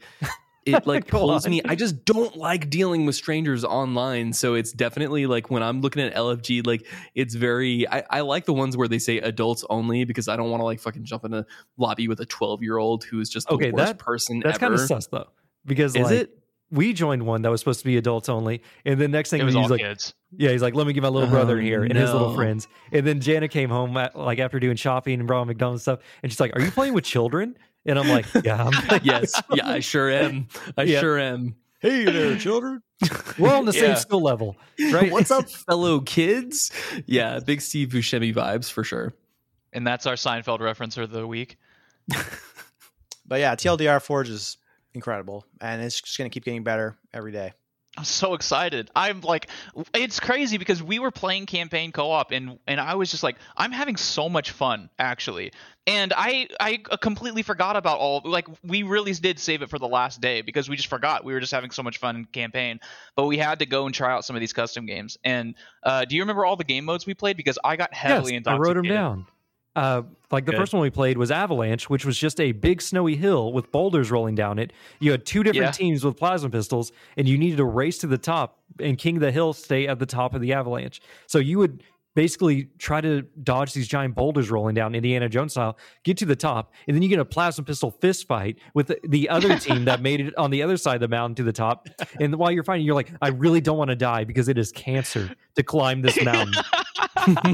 But once you make it to the top, it is like sweating as you're trying to punch some other dude's lights out. There was just traditional gun game, which we played with like 24 people on a It was Halo 1 mass remake. chaos. Like you were That's crazy. spawning, instantly killing another person. Like you would spawn and see two other guys popping in front of you, and you're like, oh, googa booga. And then you're just like, and like melees didn't count. So to get your gun, you had to kill him with a gun. And it was so cutthroat. What was just going on? I ended up getting like a multi-kill just because people were spawning up front of me. And I'm like, oh no, I have the commando. Oh no, I got like it just like changed so fast. It was Dude, I got it was a lot of stuck fun. on that commando, dude. I got stuck on it. Yeah. Because people were running around with shotguns and freaking rocket launchers. I'm like, shit. I'm like, this gun is not good in multiplayer. Fuck. So this is something I want to know about how you guys logistically handled the LFGs, because like what did you do? Because were you Philip and Nave, were you two just in like one party together, and No, then we like joined their Philip, party. And then we tried to each take of it you over. were like, okay, you're gonna look at the guy that it looks like I don't know. Shady Kitten 2013. He's playing solos and Diglets only. Let's join there. Let's do it, and then you just stay, and then you both find it and do that. That's That's so literally yeah. how it worked I like am- way back. with I am a Optimum. veteran of the LFG communities because I play a lot of Rainbow Six Siege, and that game is the most depressing to play by yourself. And so I kind of just have I don't know how to describe it, but I have feelings when I'm looking at them. I'm like, it's gonna suck. This one's gonna suck. I just by the wording, what the tags are, and everything. You kind of want to see how try-hardish no. people are sounding. You usually want to avoid ones that say girl host because those turn into weird like circle jerks. Do they? It's like There's some it's weird ones. Like you'll scroll through Animated and you're just display like, man, pictures. that's a bold profile picture. Yeah, it has nothing to do with girls in general. It has everything to do with boys in general because people get fucking weird in those parties. Because there are people who just specifically only look for those, and that's what they're appealing to. That's just kind of how it's become. But you have a lot of different things that you want to look for. But yeah, we basically just jumped in, and I just invited Philip. I didn't even ask. I was like, if Philip gets booted, then I'll just leave. We'll find another LFG. It's not going to be a big deal. But we never got booted, I don't think. We usually just That's left awesome. of our own accord. Which is funny because the host didn't have a mic, but he was in the party. So we're just yelling at him to like, hey, play this game, and just no reply Yes. ever. I have such a hard time imagining you being super toxic in a multiplayer online setting, Philip. I don't know why. I just have this. I just have this image of Philip in my mind, and that's Oh, the no, complete it's like- opposite. Not pure toxicity. You got to do the passive Only to me. toxicity. Oh, Yeah. okay, got it, Yeah. got it. Manipulation, Yeah. sure. Yeah, pretty much. Yeah, he gaslights the whole party into hating me suddenly. It's the fucking worst. Hey, that guns versus kitten guy is fucking terrible. You need to boot him right now. Yeah. Which we did that too. And like someone would join like the lobby, but they wouldn't be in the party yet, and they would already be like negatively downgrading someone. Like, Yes. This guy, oh no, Cod Dog 47's here. Not again. I just played with this guy yesterday. And then one time someone actually put his Not mic on and again. was like, what did you say to me, Guns vs. Kittens? I was like, oh no. He can defend himself. He's defending himself. That's not good. Because so many people join the party just to get the group giant mass invite, right? It's like a lot of people aren't actually talking. So yeah, they're just not they don't have mics at all. That's what I saw a lot, was like mic optional or something like that. And so, yeah, there's a lot of mic optional. It's cool too because Halo Infinite has its own chat, has its own like text chat, and something that we learned in Among Us was that if you're on Xbox, you can open up the keyboard and then press the box within a box button. The back button, but you press that button and it turns on the microphone so you can do voice to text, and it's not that bad. It's pretty reliable actually. Oh, so interesting. Once there were people on PC texting in the thing, and I was like, oh my god, quick, find Romeo and Juliet, and Juliet, and I just started reading Romeo and Juliet in the text chat while the games were loading. It's amazing. All right, so we did gun game. One was like a World War I trenches game type. Call back to Izonto in Verdun. Hell yeah! It had like a World War I tank, like the constructed in Forge. It had all these like it's crazy to see blimps in the sky. Like Call of Duty so Big Red 1 vibes. Yeah, and like that was it. Is like you would pop out of the little holes and you're just like shooting across the gaps. Which that's even what I titled this episode: Halo 6, the big red one. And in the Zencaster title still pending. Oh yeah, not this episode. The Zencaster, yeah. But there would be like one tank that would spawn on like the far side, and it's just lighting up the battlefield. And you're like, I can't get out of the trenches, otherwise I'm just gonna get blowed up. Or like they had the Gatling guns on the other side. There was one side that was clearly like Germany, and one side that was clearly like France or some shit. Like someone just getting steamrolled. And we were like, we gotta try harder, team. And I'm like, they have a fucking tank, dude. Like, what am I supposed to do about that? I really feel like I'm in the trenches right now. There was a Space Invaders racing game type, which this track had to be like 1 minute and 30 seconds long for like a single lap. And if you died, you would restart the whole lap. And it was like first to 10 laps win. And this was the most brutal game type we played all the time because you would die so much. And this is the thing that and I fell into this as well, where if you realize you're not going to win, you just make a line. And like you get in the way of everyone else right at a jump so that they crash into you and fall down into the pit. And then everyone would start doing that. Like, so there'd be like 3 people actually racing and everyone else is trying to be booby traps on the field. So it's like I'm the Koopa shell in Mario Kart. Yeah. So for listeners at home and at risk of over explaining this whole concept, all of these custom games and these custom game types, they're all thanks to Forge, right? They're not supported by 343 like at all. It's just that people are making these in Forge, making their own games. There are a bunch of preset rules that you can make in these lobbies that people are creating, and so they create their own custom game, and then you just join them, and then it's whatever you're just jumping into, whatever, right? Yeah. Okay. Yep. And cool. You can download these as well. Like there is a big old file share thing, like a catalog that you can flip through, and you can do most popular. It's kind of like Mario Maker. You can do like most popular, most downloaded, most played. It's weird though because it's like all of the top ones are like just regular levels and regular game types because technically those are the most played because people are playing on the regular maps and normal gameplay. But it's like once you get through all of that, you'll find some crazy stuff.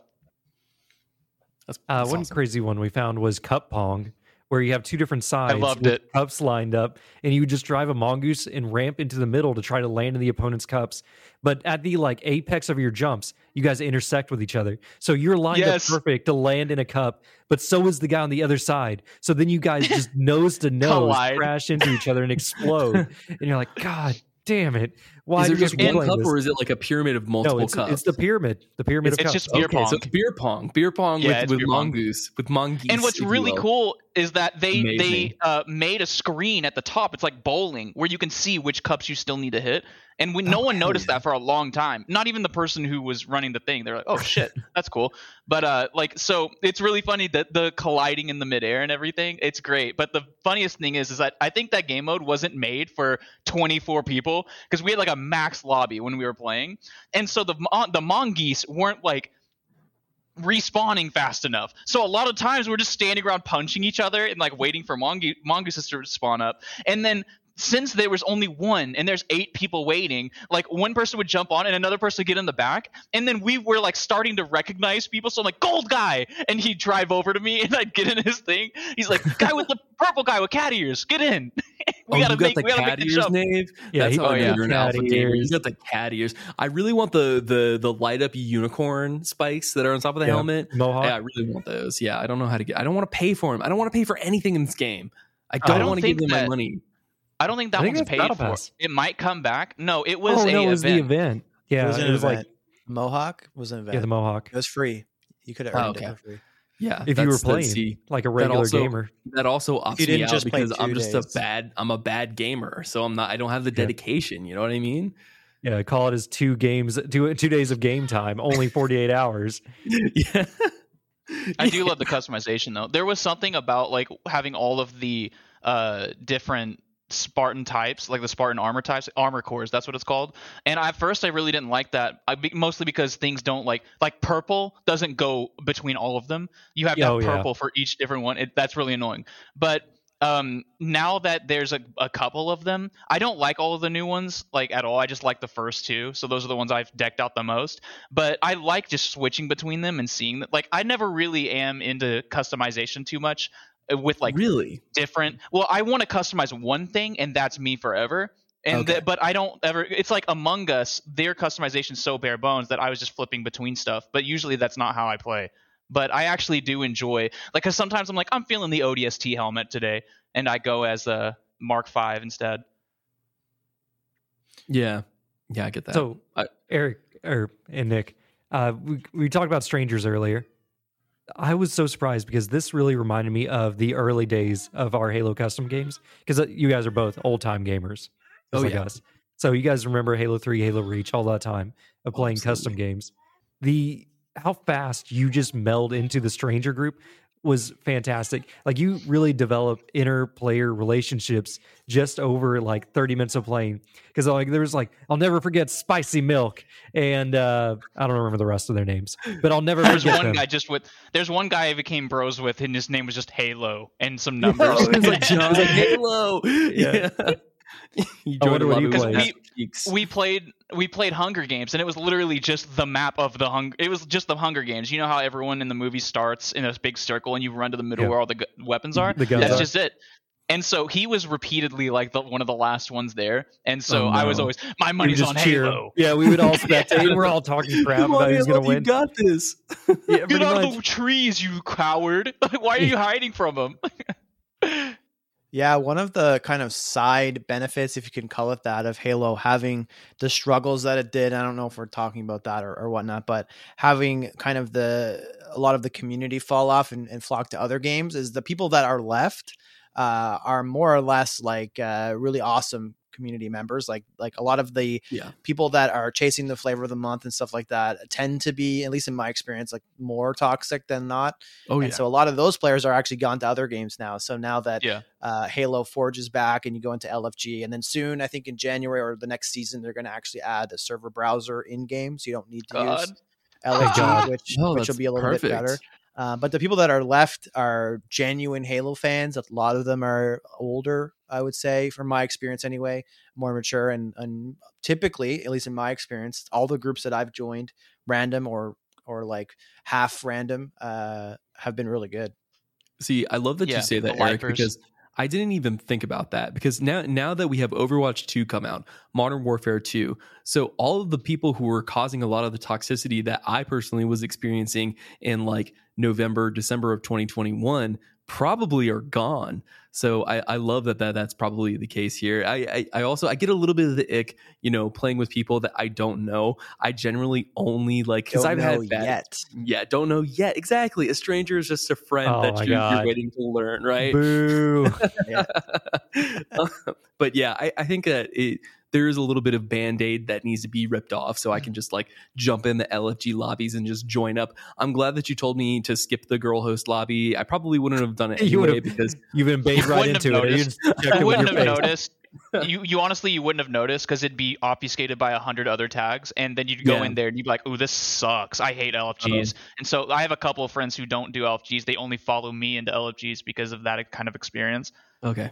Interesting. Well, we could just start up our own group someday. Like we could probably put the bat signal up and fill a lobby up. You can use 24 spots. I know Season Gaming does. I don't know if it's going to be weekly or not, but last week anyway, they had a big kind of Forge night, and they just invited like whoever would come. And we had a lobby of like 12 plus people consistently the whole night. So it was really fun, and I'm sure we can put our heads together and pull. I'm so scared of getting together. wrapped up into Forge, because I remember me and Phillips used to spend like dozens of hours in a week just in Forge, just building our own shit until it became. There was this one map we made in Foundry with just. It was like a big middle wall with a bunch of holes in it, and then we made these bases. And at first, the two bases looked different, but we kept going to the other side and being like, "Yeah, that's a good idea. I guess I'll steal that, and pretend I didn't." And like, but eventually, it became a symmetrical thing, and it was a really fun map that a lot of our friends used to really love to play. And I'm so nervous about that, like getting wrapped up into it, because I can get stuck on this. I used to make Gears of War maps in Halo Forge. Oh my god, that sounds amazing. I made Gridlock and I made Mansion. Dude, and it's coming. Like, if 343 can just keep their finger on the pulse, damn it, 343, please keep your finger on the pulse. Don't you have something insane? Yeah. If they can do it, then if they can start incorporating these really uber popular maps and stuff, and like bringing these people who are great at Forge like into the limelight, like kind of similar to Halo 3, like in the Halo 3 days where they would have the file share spotlight of the week and stuff, creator spotlight. If they could start like pinpointing these people, that's going to encourage more people to want to make things, and that just becomes a perpetual cycle. Like it's like a self-fulfilling prophecy of content that's just going to be endless. And if they can start incorporating that into the actual matchmaking with some Fiesta game modes, and then actually like grandfathering in some of these levels into the regular level map rotation, oh my goodness, this is a recipe for success in a game that desperately needed it. You know, it'd be kind of a cool idea. You go ahead. I already talked. Oh, I was just saying, like, stop. Just do it. So you're talking about grandfathering in like different game types. I'm like, this is the key for like the social Slayer playlist, because like ranked is always going to be ranked. They're going to want, regular, like the same 3 maps and the same game types or whatever. But for the social Slayer, these fan-made versions of Lockout and Blackout or whatever, these fan-made Beaver Creeks, this is where they can really shine. Like, we don't need official versions of these maps if the fan ones are, good enough. So I'm hoping like that is going to be the future of the playlist, like you said, like when they grandfather these in. Nave, you specifically made a point when we were talking earlier today about how Forge has kind of just become dev tools for normal people, and I love the fact that there's so much customizability. What was that one specific mechanic that you said somebody got to work inside of Forge? Oh, what is it? 3D parallax scrolling? I think that's what it's called. Really? Yes. Yeah. That's really intense.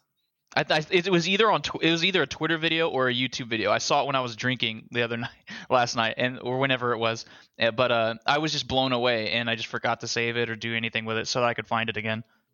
What I was going to suggest is, like, they absolutely should incorporate Forge maps and modes into matchmaking. They should invest in the creation process that would be required to do that, to make sure that you are getting cool experiences, but you're also not getting bad experiences. But what would be a kind of really cool that they could do that might be a little bit less intensive in terms of resources is to like set a threshold, like if your Forge map and mode get like over, like, I don't know, 200 likes or something, you could assume that it's not something that's completely garbage. Yeah. And then you can have like a surprise me button or like a random button like Game Pass has, and it will just instantly to a random lobby that's doing that map and mode that has at least one other person in there or something like that.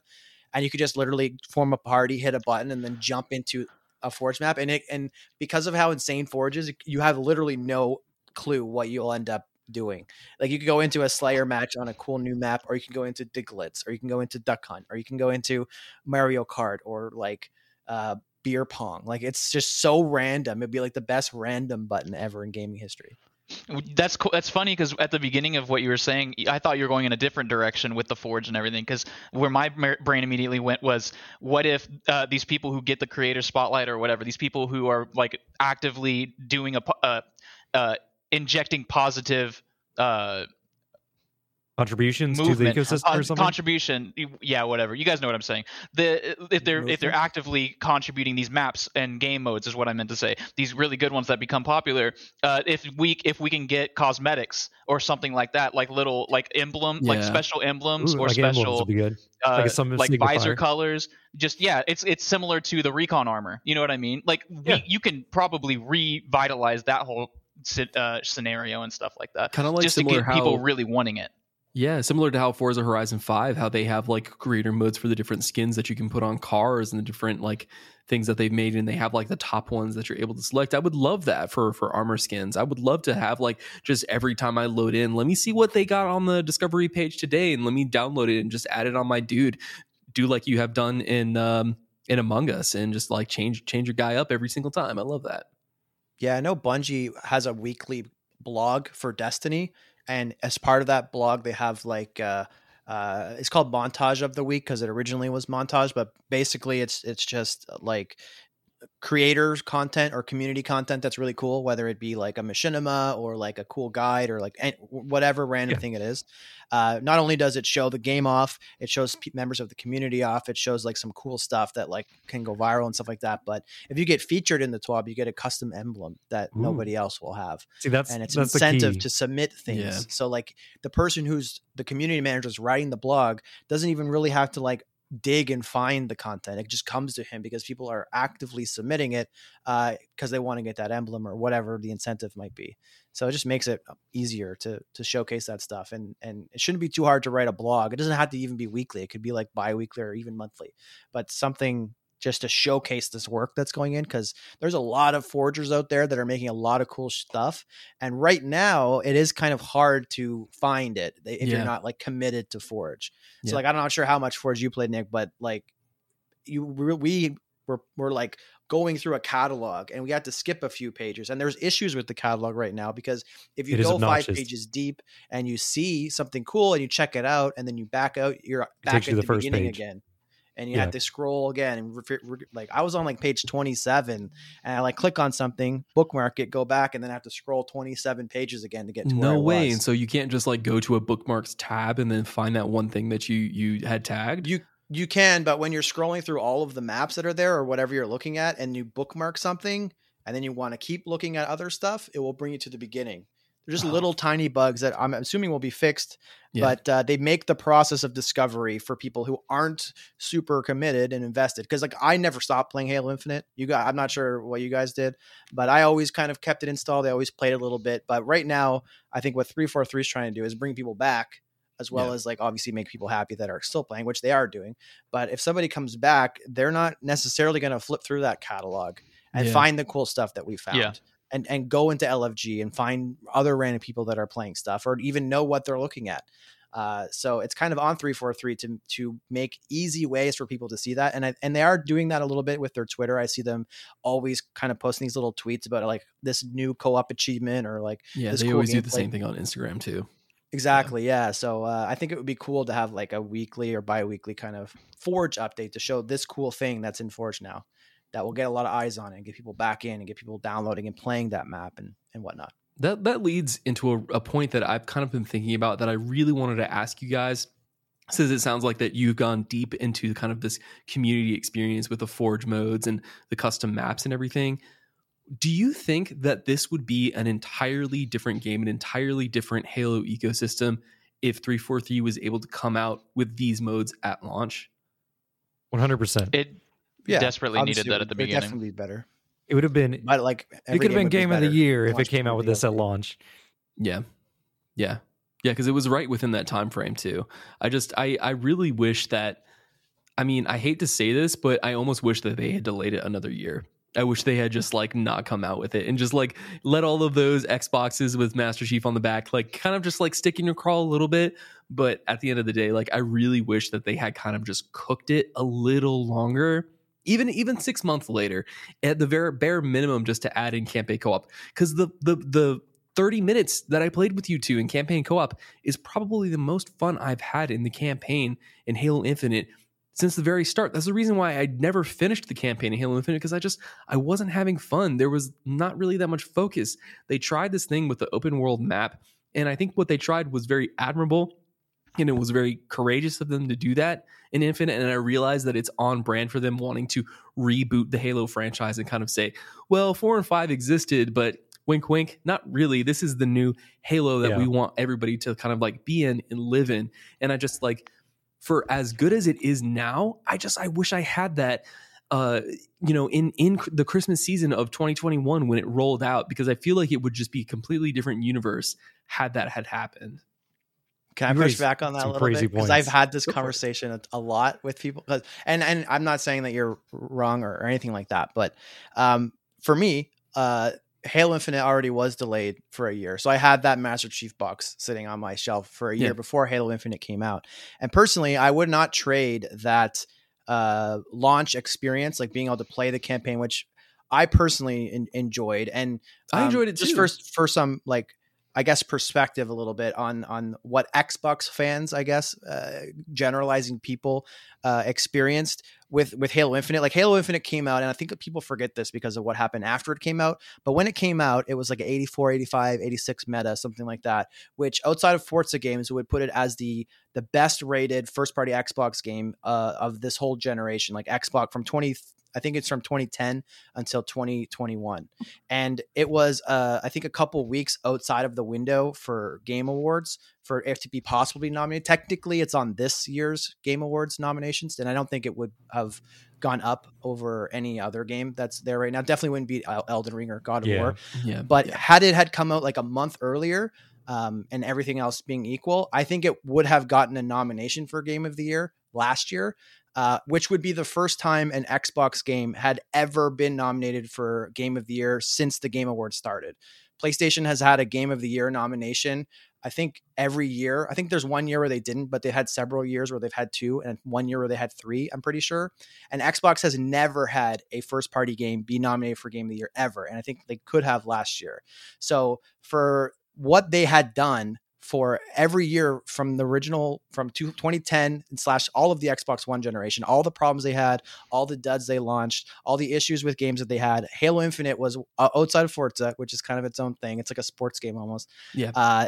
It was the best game they've made in a very, very long time, at least critically speaking. I know people have their issues with it and whatnot. I'm talking about review scores and stuff like that. And I would not have wanted to wait another year to play the campaign, which I enjoyed, and I think other people enjoyed too, just simply to have co-op. And I know some people only play these games in co-op, but looking at the big picture, Halo Infinite was one of the biggest wins that Xbox has had from a first-party release in so long. And I'm talking as somebody who is clearly super invested in the Xbox ecosystem. Yeah. I played all the games that they've released. I've been there for the beginning of the original Xbox. I've seen all the awesome games they've released and the highs and the lows. And Halo Infinite was a huge win for them. And I'm not 100% sold that delaying it, even though it technically, yes, it is a better game now than it was last year.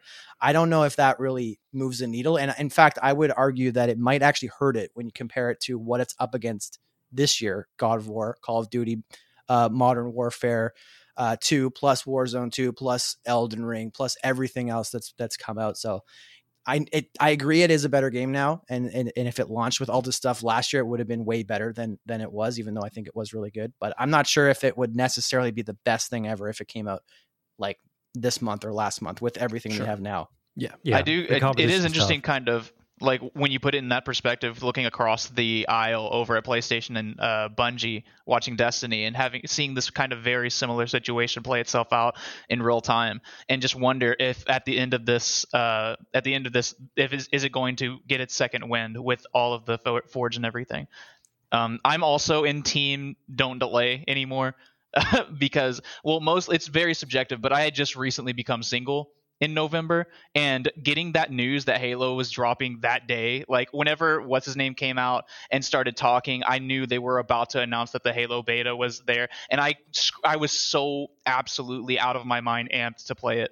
And I desperately needed an escape from reality, and Halo, that's why I've got so much time in Halo. Almost all of that time, the bulk of it, was in the first season. Me just losing myself into that multiplayer. Yeah, me too. It was something I desperately needed. And Yeah, one just- other small perspective thing that I forgot to mention. This will be 1 second. Since Halo 1 came out, there's been a new Halo game every 3 years or less, like clockwork, until Halo 5. And it's been, I think, 5 or 6 years between 5 and Infinite. So like for people that are huge Halo fans, which is, I think you would agree, the first group of people that they need to kind of impress with this game. Yeah. They had been waiting so long already for this game that it's just really a hard argument to tell those people that they should wait an extra year. Sure. From my opinion, anyway. That's all Yeah, I got. I definitely, I completely agree with everything that you're saying, Eric. I feel like that they were in between a rock and a hard place, and it was a strategic decision for them to come out. Right, it was a very smart move.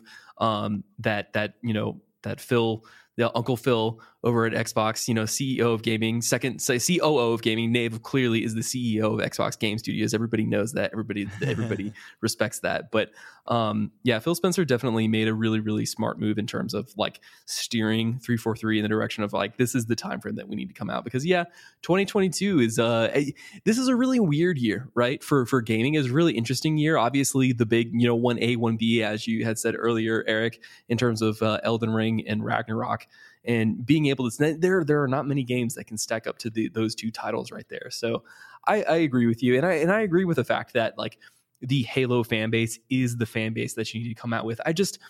Something about 343 and something about the way that this game studio has developed this game and the way that they have, kind of pushed Halo forward into the future is just, I think it comes down to taste. And I think it comes down to what are you looking for in a game and what are you expecting out of a game?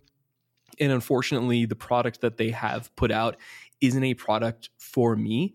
But that's not to say that I think that this is a bad game or this is a dead game. It's clearly very vibrant. I'm in it, and let's be clear, the only aspect of Halo Infinite that or of the progression in Halo Infinite multiplayer is that's really the one thing that kind of didn't really stick quite well with me, is kind of the grindy nature. And I think that's just the problematic aspect. The cost of doing business for any multiplayer game out there, period, is the fact that they're going to put you on a treadmill and you're going to be grinding for, a background on your player card or on your profile or skin, or, you're going to be grinding for the little cat ears, or whether or not you want the peppermint, skin when it becomes holiday time, that sort of thing. I think that it's just, there is a marked change in the culture of the Halo community from Halo 2 and 3, especially in even Halo Reach. I personally didn't like Halo Reach multiplayer that much. It was really cool for a minute, and then it kind of like changed and distorted in a way, and then kind of like people fell off. But I don't think Halo multiplayer has been as good as Halo Infinite is currently in a long, long time. And let's just be clear, that holiday season that Halo dropped was a magical moment in my life, and very similar to you, Nave. Like it's so funny because we have very lived experiences. I had just recently got out of a relationship. I was playing Horizon Zero Dawn and Halo Infinite, like hopping off and on between those two games back to back. And it was a really, it was a very nostalgic experience being in the Halo community, getting teabagged, for the first time in I don't know how many years, right? It's it really is a special thing to kind of jump into that space and feel Halo again. And that was the first time that I felt, I was like, this is Halo. And jumping in and playing it now, I feel the same way, if not stronger. It's just part of me also laments the fact that I don't know if they're going to be able to pull people back the way that Philip said, like the whole, or I think you said, Eric, is that they want to draw people back into this community, into this ecosystem of what Halo multi is meant to be right now. And I don't know if I'm the one to make this judgment call, but I honestly feel like that ship might have sailed. I think it's going to be a slow burn. I think they're going to gradually bring people back over time with each update. And then a year or two from now, we're going to just be like, wow, Halo's really awesome. And there's a lot of people playing it. And how did this happen? Because with every update, you'll get more and more. But I do think that it will take that next kind of big, either, I don't know how they're going to do it, how they're going to deliver the next campaign, but it's going to take that big drop to come out. Like almost like, I think they said they're not doing sequels. Like Halo Infinite is a 10-year thing. Yeah, it's the platform. So whether now. that's the endless is what it's called at this point, but whether that's like a DLC drop or like a retail package that's an additive thing or whatever that happens, I suspect we'll probably learn more about that this or next year, 2023. Plus they have Project Tatanka with Certain Affinity, which is like their take on a battle royale, at least if the rumors are true or reports are true.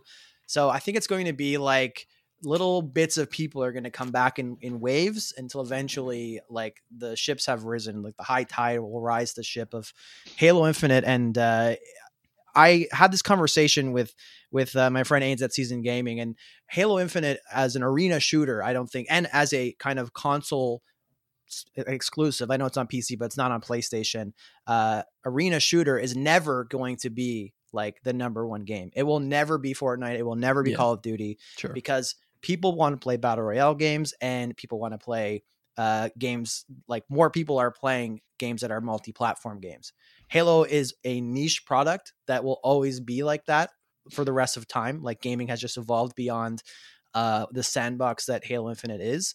But it doesn't have to be that to be a success. It has to be a fun game that has a big, like, sustainable community. And if you look at games like Dead by Daylight, which I suspect Halo will be more popular than Dead by Daylight, but Dead by Daylight is a very niche game that has a very long tail and a very dedicated community that keeps that game going. It's got a dedicated community. People love that game. Exactly. Warframe is very similar, although I think Warframe's bigger than Dead by Daylight, but there's just this critical mass that I don't think they've ever even come close to dipping below that they need to hit to be a successful product. And I think that they'll stay way above that and create even more distance from that as time goes on. And I think Halo Infinite will be fine.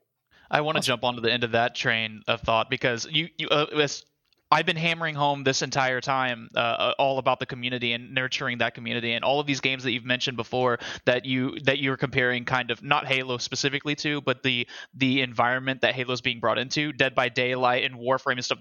These are all games that have absolutely nurtured their community. Like, the developers really care about this community, and I'm really rooting for 343 because I feel like they have the ability to make this game a massive success. And one thing that one of the big reasons is because just looking at all of these games that everyone is playing in custom and seeing how goofy and casual everything is.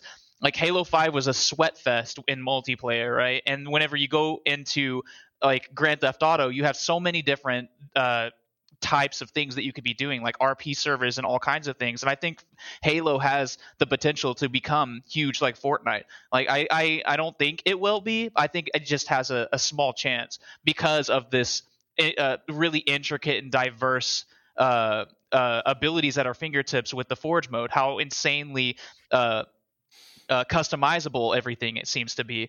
And if we go forward just cooking this Forge mode and putting it in the forefront and desperately reaching out to people who are making these awesome, like the Toy Story level, or the guy that made the Call of Duty Zombies map in Forge. It's like, if you're tapping on these people and saying, good fucking job, keep doing this, we're going to endorse this. This is great. In fact, like, here's this guy's YouTube channel. Like, go out of your way and like nurture these people, and that's how you get your community to grow. Like I was saying before, I was playing Vampire Survivors and watching Chris Ray Gun just Forge for a while, and it is these content creators that are going to drive this market. Like, the gaming industry has become very driven by content creators. Like, Destiny has a lot of amazing content creators, like you were saying before, and they get highlighted in that blog post. If we could just get our finger on that pulse, Halo Infinite can be something great. I'm just scared because I love this game so much, almost as much as Elden Ring. You don't have to be scared, man. It's going to be fine. Do you think? Trust me. Do you guys think that we're going to get more are we going to get another mainline Halo story drop inside of Halo Infinite? Yeah, definitely. Yes. I think that was the intended development path for Halo Infinite. Really? Okay. Mm-hmm. I wasn't 100% sure. I didn't really look too closely at the roadmap. Do you think they're going to change the title of it when they do that? No, I think that's why it's like Infinite is supposed to be like they just keep stacking on it. I think it's supposed to be like a Destiny 1, Destiny 2. They drop not a yearly, because they're a lot slower, it seems, than Bungie. So it's going to be a little bit till they develop another campaign.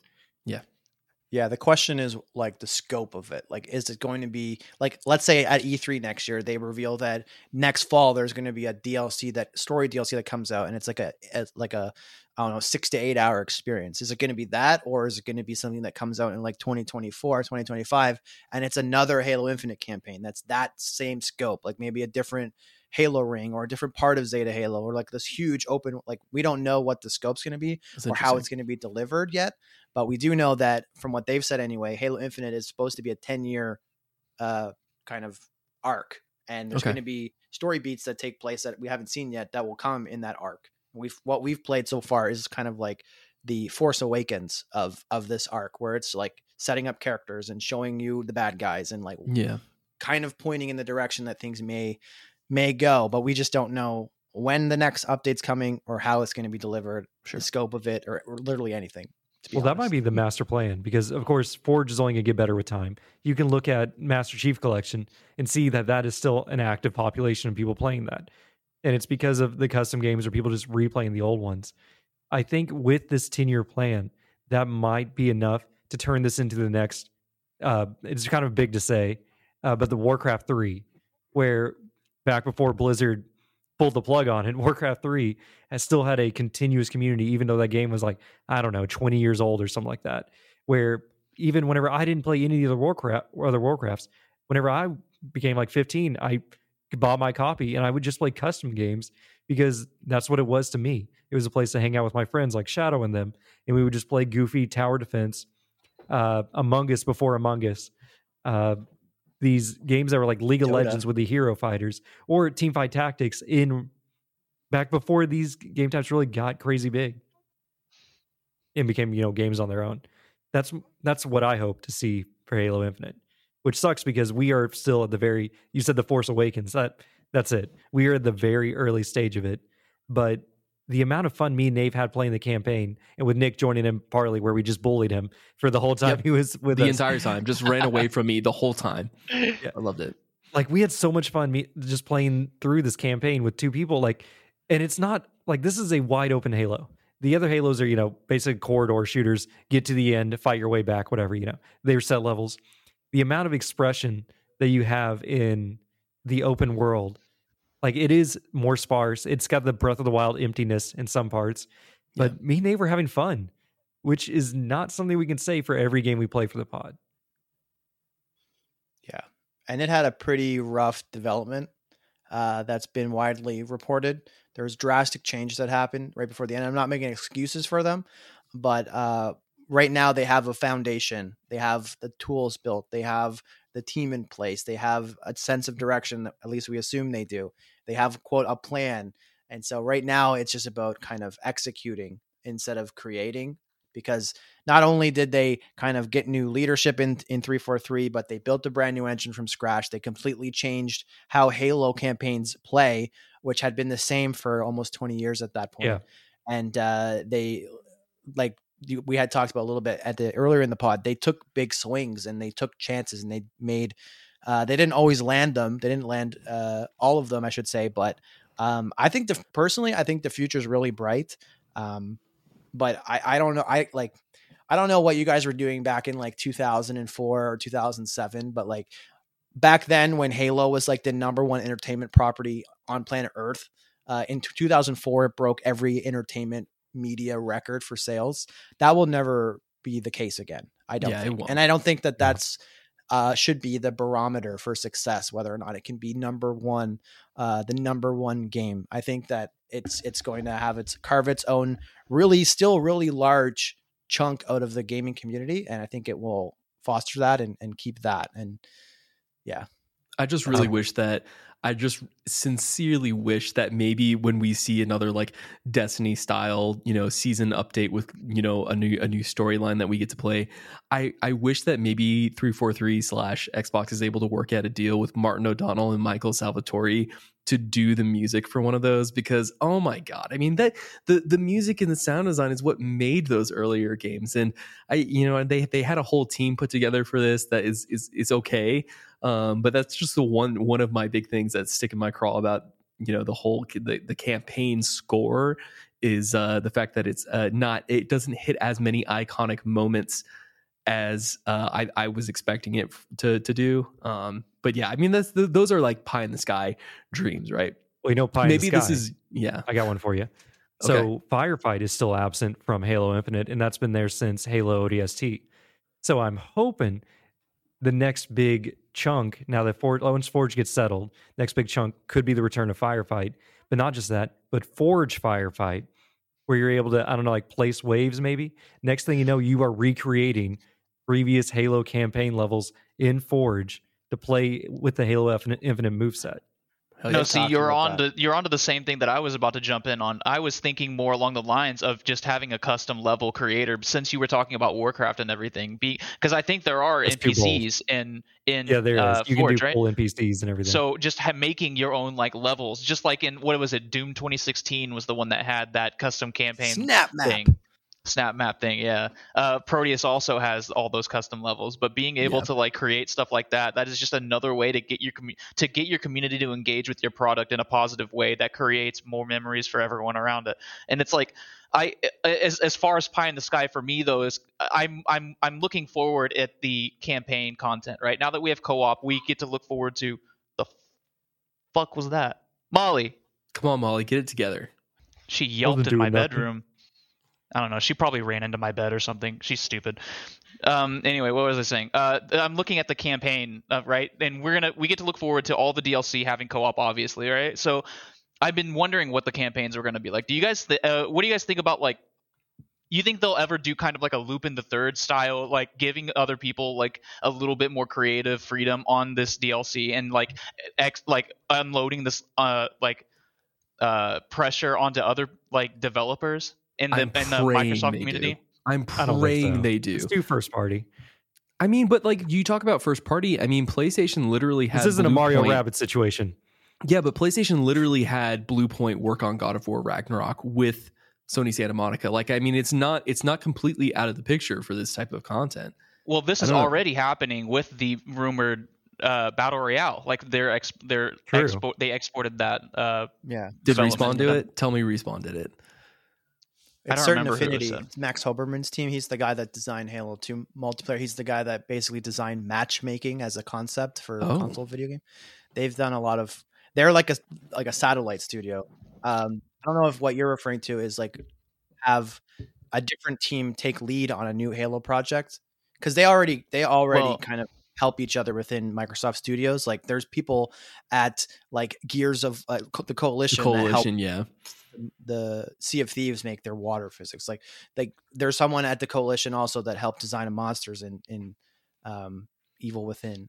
Yeah, Or- that's kind of or- more what I was thinking along the lines of like having smaller story chunks. Like in my head, I always had this like fantasy of all of the Dead Spartans that you get all of your armor abilities from. Philip probably knows where I'm going with this because I used to not be able to shut up about it. But like, what if you had small little like Final Fantasy 15 style DLC character segments where you played a chapter in the life of this different character, That would be right? Like amazing. if you have the character who has the dash upgrade that you get, all he has in his suit is the dash, and like that whole segment is his story, but also gameplay centered around only using that dash. And maybe Like if- he has a specialized version of it. Like his dash is better than what Master Chief gets because his armor was made for him or something like that. Yeah. And what if they had like different little lead devs? Like someone from the Coalition is doing the dash guy, you know what I mean? And somebody from Rare is doing the shield guy. Or like don't go drastic and give all of the control to someone else, but maybe just have little different splashes of flavor on this game to give it more color in the single player and co-op experience. But obviously that's shooting for the stars. But Yeah. I mean, that was something that I was asking you to spoil it for me because I haven't finished the campaign yet, but something that I was really Master Chief wanting is lives. that, yeah, I mean, crazy, right? Something that I really was asking for because I'm such a fan of the extended Halo universe was that like, hey, like I remember it was really cool in Halo 4 and 5 when they started incorporating members of Blue Team into the actual storyline. You actually met Linda, and then like obviously you had George and all those people, and they were referring to the Spartan 2s back in Reach and everything like that. But something that I was really, really like looking for in Halo Infinite was like, hey, like let's incorporate this rich, very dense universe inside of the actual story, like the mainline story content, to like give more people contextualization of what the rest of this universe is like. Or for example, like you were talking about doing that, like an 7-8 hour experience from somebody in the life of another person, kind of like Final Fantasy 15. Like, what if they had you play as each of the Spartans from Blue Team, and they show up on another one of the the Forge, the worlds that the precursors, I forget what the Forerunners have built, or something along the lines of, hey, like, let's go back to the Covenant and let's dig into more of the lore of the Covenant, because that was something that I was really bummed out on. The fact that, like, obviously you have the Banished, and the Banished are markedly going to be a different type of enemy from the Covenant. But what if they explored more of the concept and you got to play as the dude, like the one dude that got like the Brute or something like that, that got destroyed? Like, what is his name? Atarax? In the very beginning, the one that kind of owns Chief? Atrax. Atriox, excuse me, thank you. Like, what if you were able to like play as a Brute the same way that was a completely mind-bending experience in Halo 2 when you got to play as the Arbiter for the first time? Like, that's the kind of stuff that I'm going for, and I would love to see something them get weird, just get weird with it. You know what I mean? Oh my god, asymmetrical multiplayer Gears of War style horde mode, but you get to play as the enemies too. No, this has got to happen now. It doesn't have to happen. I'm sure it will. I'm sure you could do it in Forge, right? I love playing the tickers. Just running up while people blow up. Yeah. All right, we are going really long. We need to move this along. Any dire meat points you guys need to hit? I agree with the stuff people are saying. Yes. Yeah. Same. Real quick, meat points that I have. We played up to 3-player online, and we froze a lot in campaign. It was still worth it. Nave broke the game at one point in the scene where you get weapon for the first time. He was grapple hooking around because he had the advanced grapple hook, and he got there so fast that it explodes. So it would instantly kill him. But then whenever I would go in the cutscene, whenever I got there and triggered it, I would also instantly die. And so we were stuck in an endless loop of just dying every time we got weapon. So we had to restart that level. Me and Nave discovered an achievement where there's an achievement where you need to kill 5 people on the back of a mongoose with a gravity hammer. You have the gravity hammer, not them. But the gravity hammer has to be an actual gravity hammer. It can't be Atriox's gravity hammer that you get at the end of the game. I'm sure besides that seems like an obvious bug. Yeah, it's very strange. There's friendly fire, but the friendly fire seems weakened, so it's not full damage. Thank God. Very because in every other Halo, it is full damage. Like, you kill someone in 2 punches. And this, it takes like 3 or 4 punches. You see Spartan bodies in the cutscenes. So a lot of times me and Nave will die in the final room, and there'll just be like 5 Master Chief bodies in the cutscene because they're all in engine. The campaign's fun. Nothing more to say. Yeah, very goofy. I think they increased grapple hooking's great. Yeah, you can grapple hook each other too, which is interesting. Awesome. And there's no player collision, so you just go whoop right through them. I did that with you, Nate, when we were jumping in there. Yeah, I ping-ponged off of you because you are the grapple hook king in that game. I didn't realize how fucking much ass I haul in Halo until I played with you. Gone. I turn around to go look at a little something, and Nave is just not even there. He's all the way across the map. Well, this Halo is so different because I went back this week to play some Halo. I think I played Halo 2 campaign just because for some reason I felt like going back. I played one mission and I'm like, oh, man, Chief is so slow in this one. And then I went back to Infinite and I just played Infinite campaign solo because I was That's the problem. having fun. There's so many games that are like that where you go into the sequels, it's hard to go back. Like, I can't play Doom 2016 anymore. Just doesn't feel right because you're so fucking fast in Doom Eternal. Like, it feels so wrong to not be like hauling all the ass. But I'm just like that in video games, I guess. Any final meat points? All right, boop, boop, boop, boop, music plays. All right. And we're back. Halo Eternal, Halo Infinite, not Eternal. Halo Eternal. Yeah, you were correct. Final words. I'll take this first one. I had a lot of fun playing the campaign. Me and Nave are probably going to go back and finish it just in our off time, right? Because we're achievement hunters, and there's a lot of new co-op achievements. This game, I feel like, whenever you're playing it solo, if you're a Halo fan, you've already played it. That's it. You've probably played it through solo, and that's your playthrough. If you're not a crazy big Halo fan, playing co-op could be the move for you because it felt like Far Cry 6 or 7, whichever one we played, where it was like we're just roaming the map as like murder hobos. Like, that's the whole game. But it was fun in Halo because there's so much verticality. You get to use these great weapons. Whereas in Far Cry, it was like we would just walk in, shoot the red guys, and then leave. This is like we would jump in, we would see the different mix. Be like, oh man, there's hunters over on this one, or there's a tank and just stuff like that. This game felt so much funner to play as a group because it became a tactics thing. I'm like, oh, Nave, we need to split up and come from different sides. Pincher maneuver. Or I'm just going to suicide run in there because I'm out of ammo at this point. I need you to stay back. Like, we were so much more tactical with this than most of the other games we played with, even though Halo is very run and gun. So I'm going to recommend this just for the campaign alone.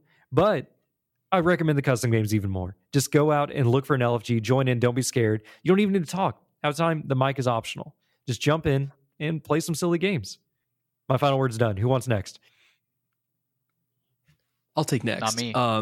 Okay. I completely agree. Thank you for your final words, though, Philip, because I think I need to rip the Band-Aid off on the LFGs and just jump in there and just get weird with it, Yeah, weird it up. I think, yeah, I really do like Halo Infinite. I think this is a good game in its core experience, and there's so much fun to be found here in this game. I would strongly recommend anybody who is yearning to take a break from Modern Warfare 2 or Overwatch 2, join Halo Infinite, because I guarantee you, join Tax Slayer, Team Slayer, maybe you forget, Big Team Battle or anything like that, but any of these, Rumble maps, Fiesta, even the base games, if you're not looking for any type of custom maps, are still fun and they're still punchy.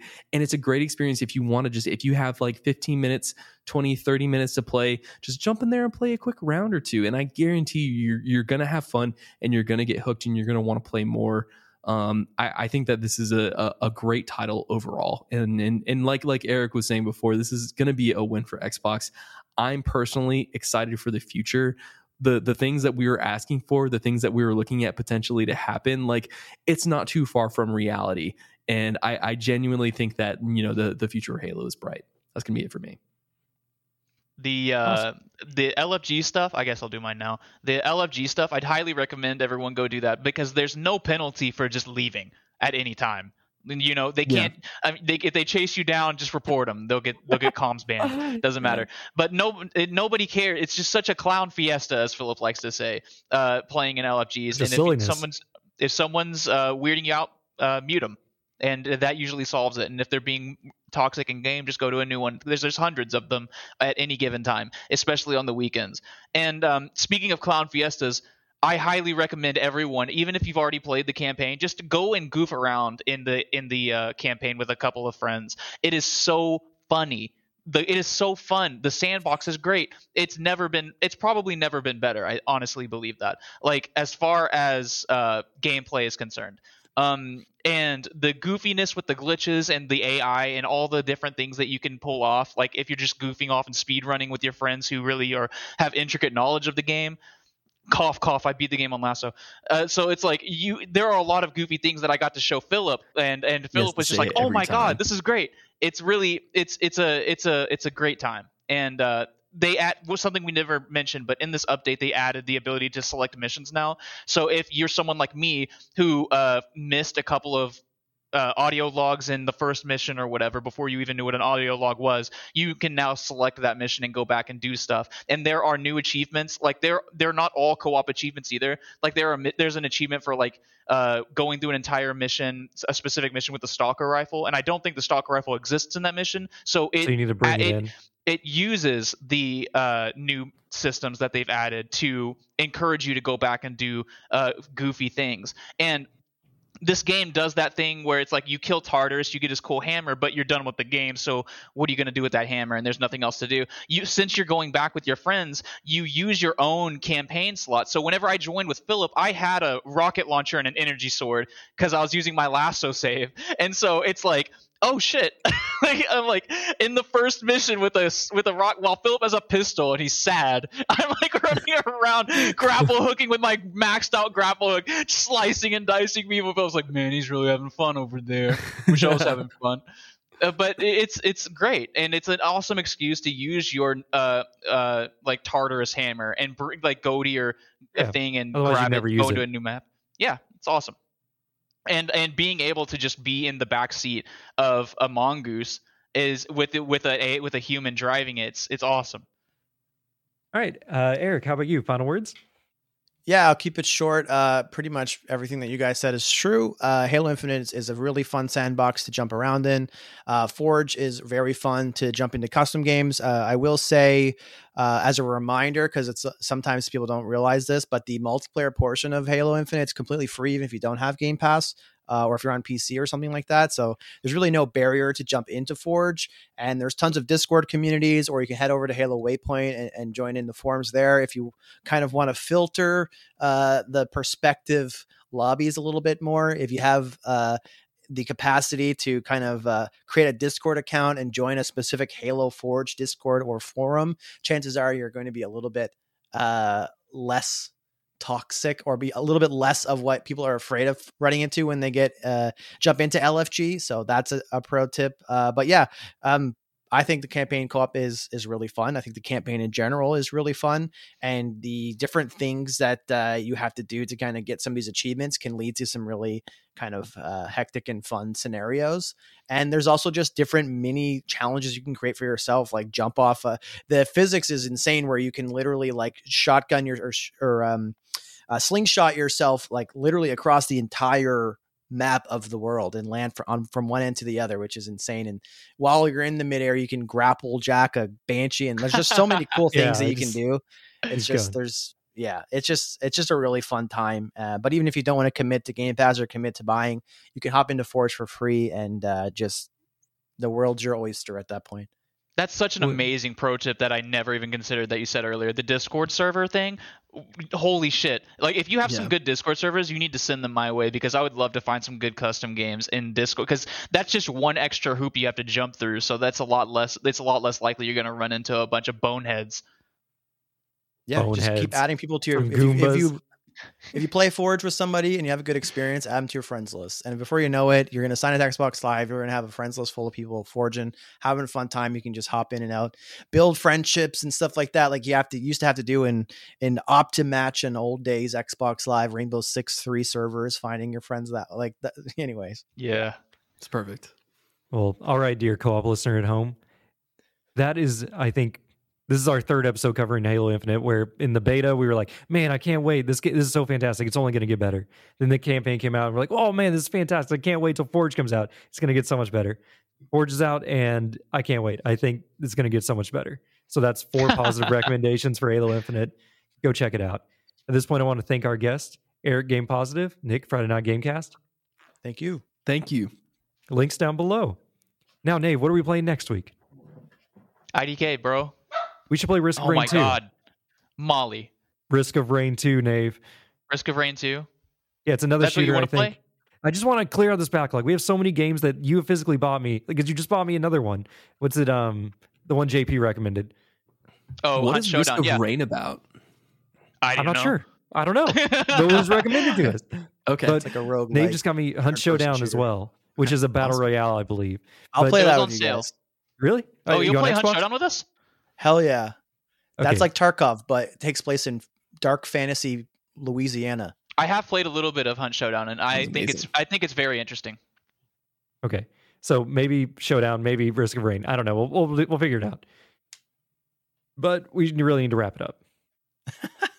We've gone 2 hours and 20 minutes at this point. Really? Yeah. Oh shit.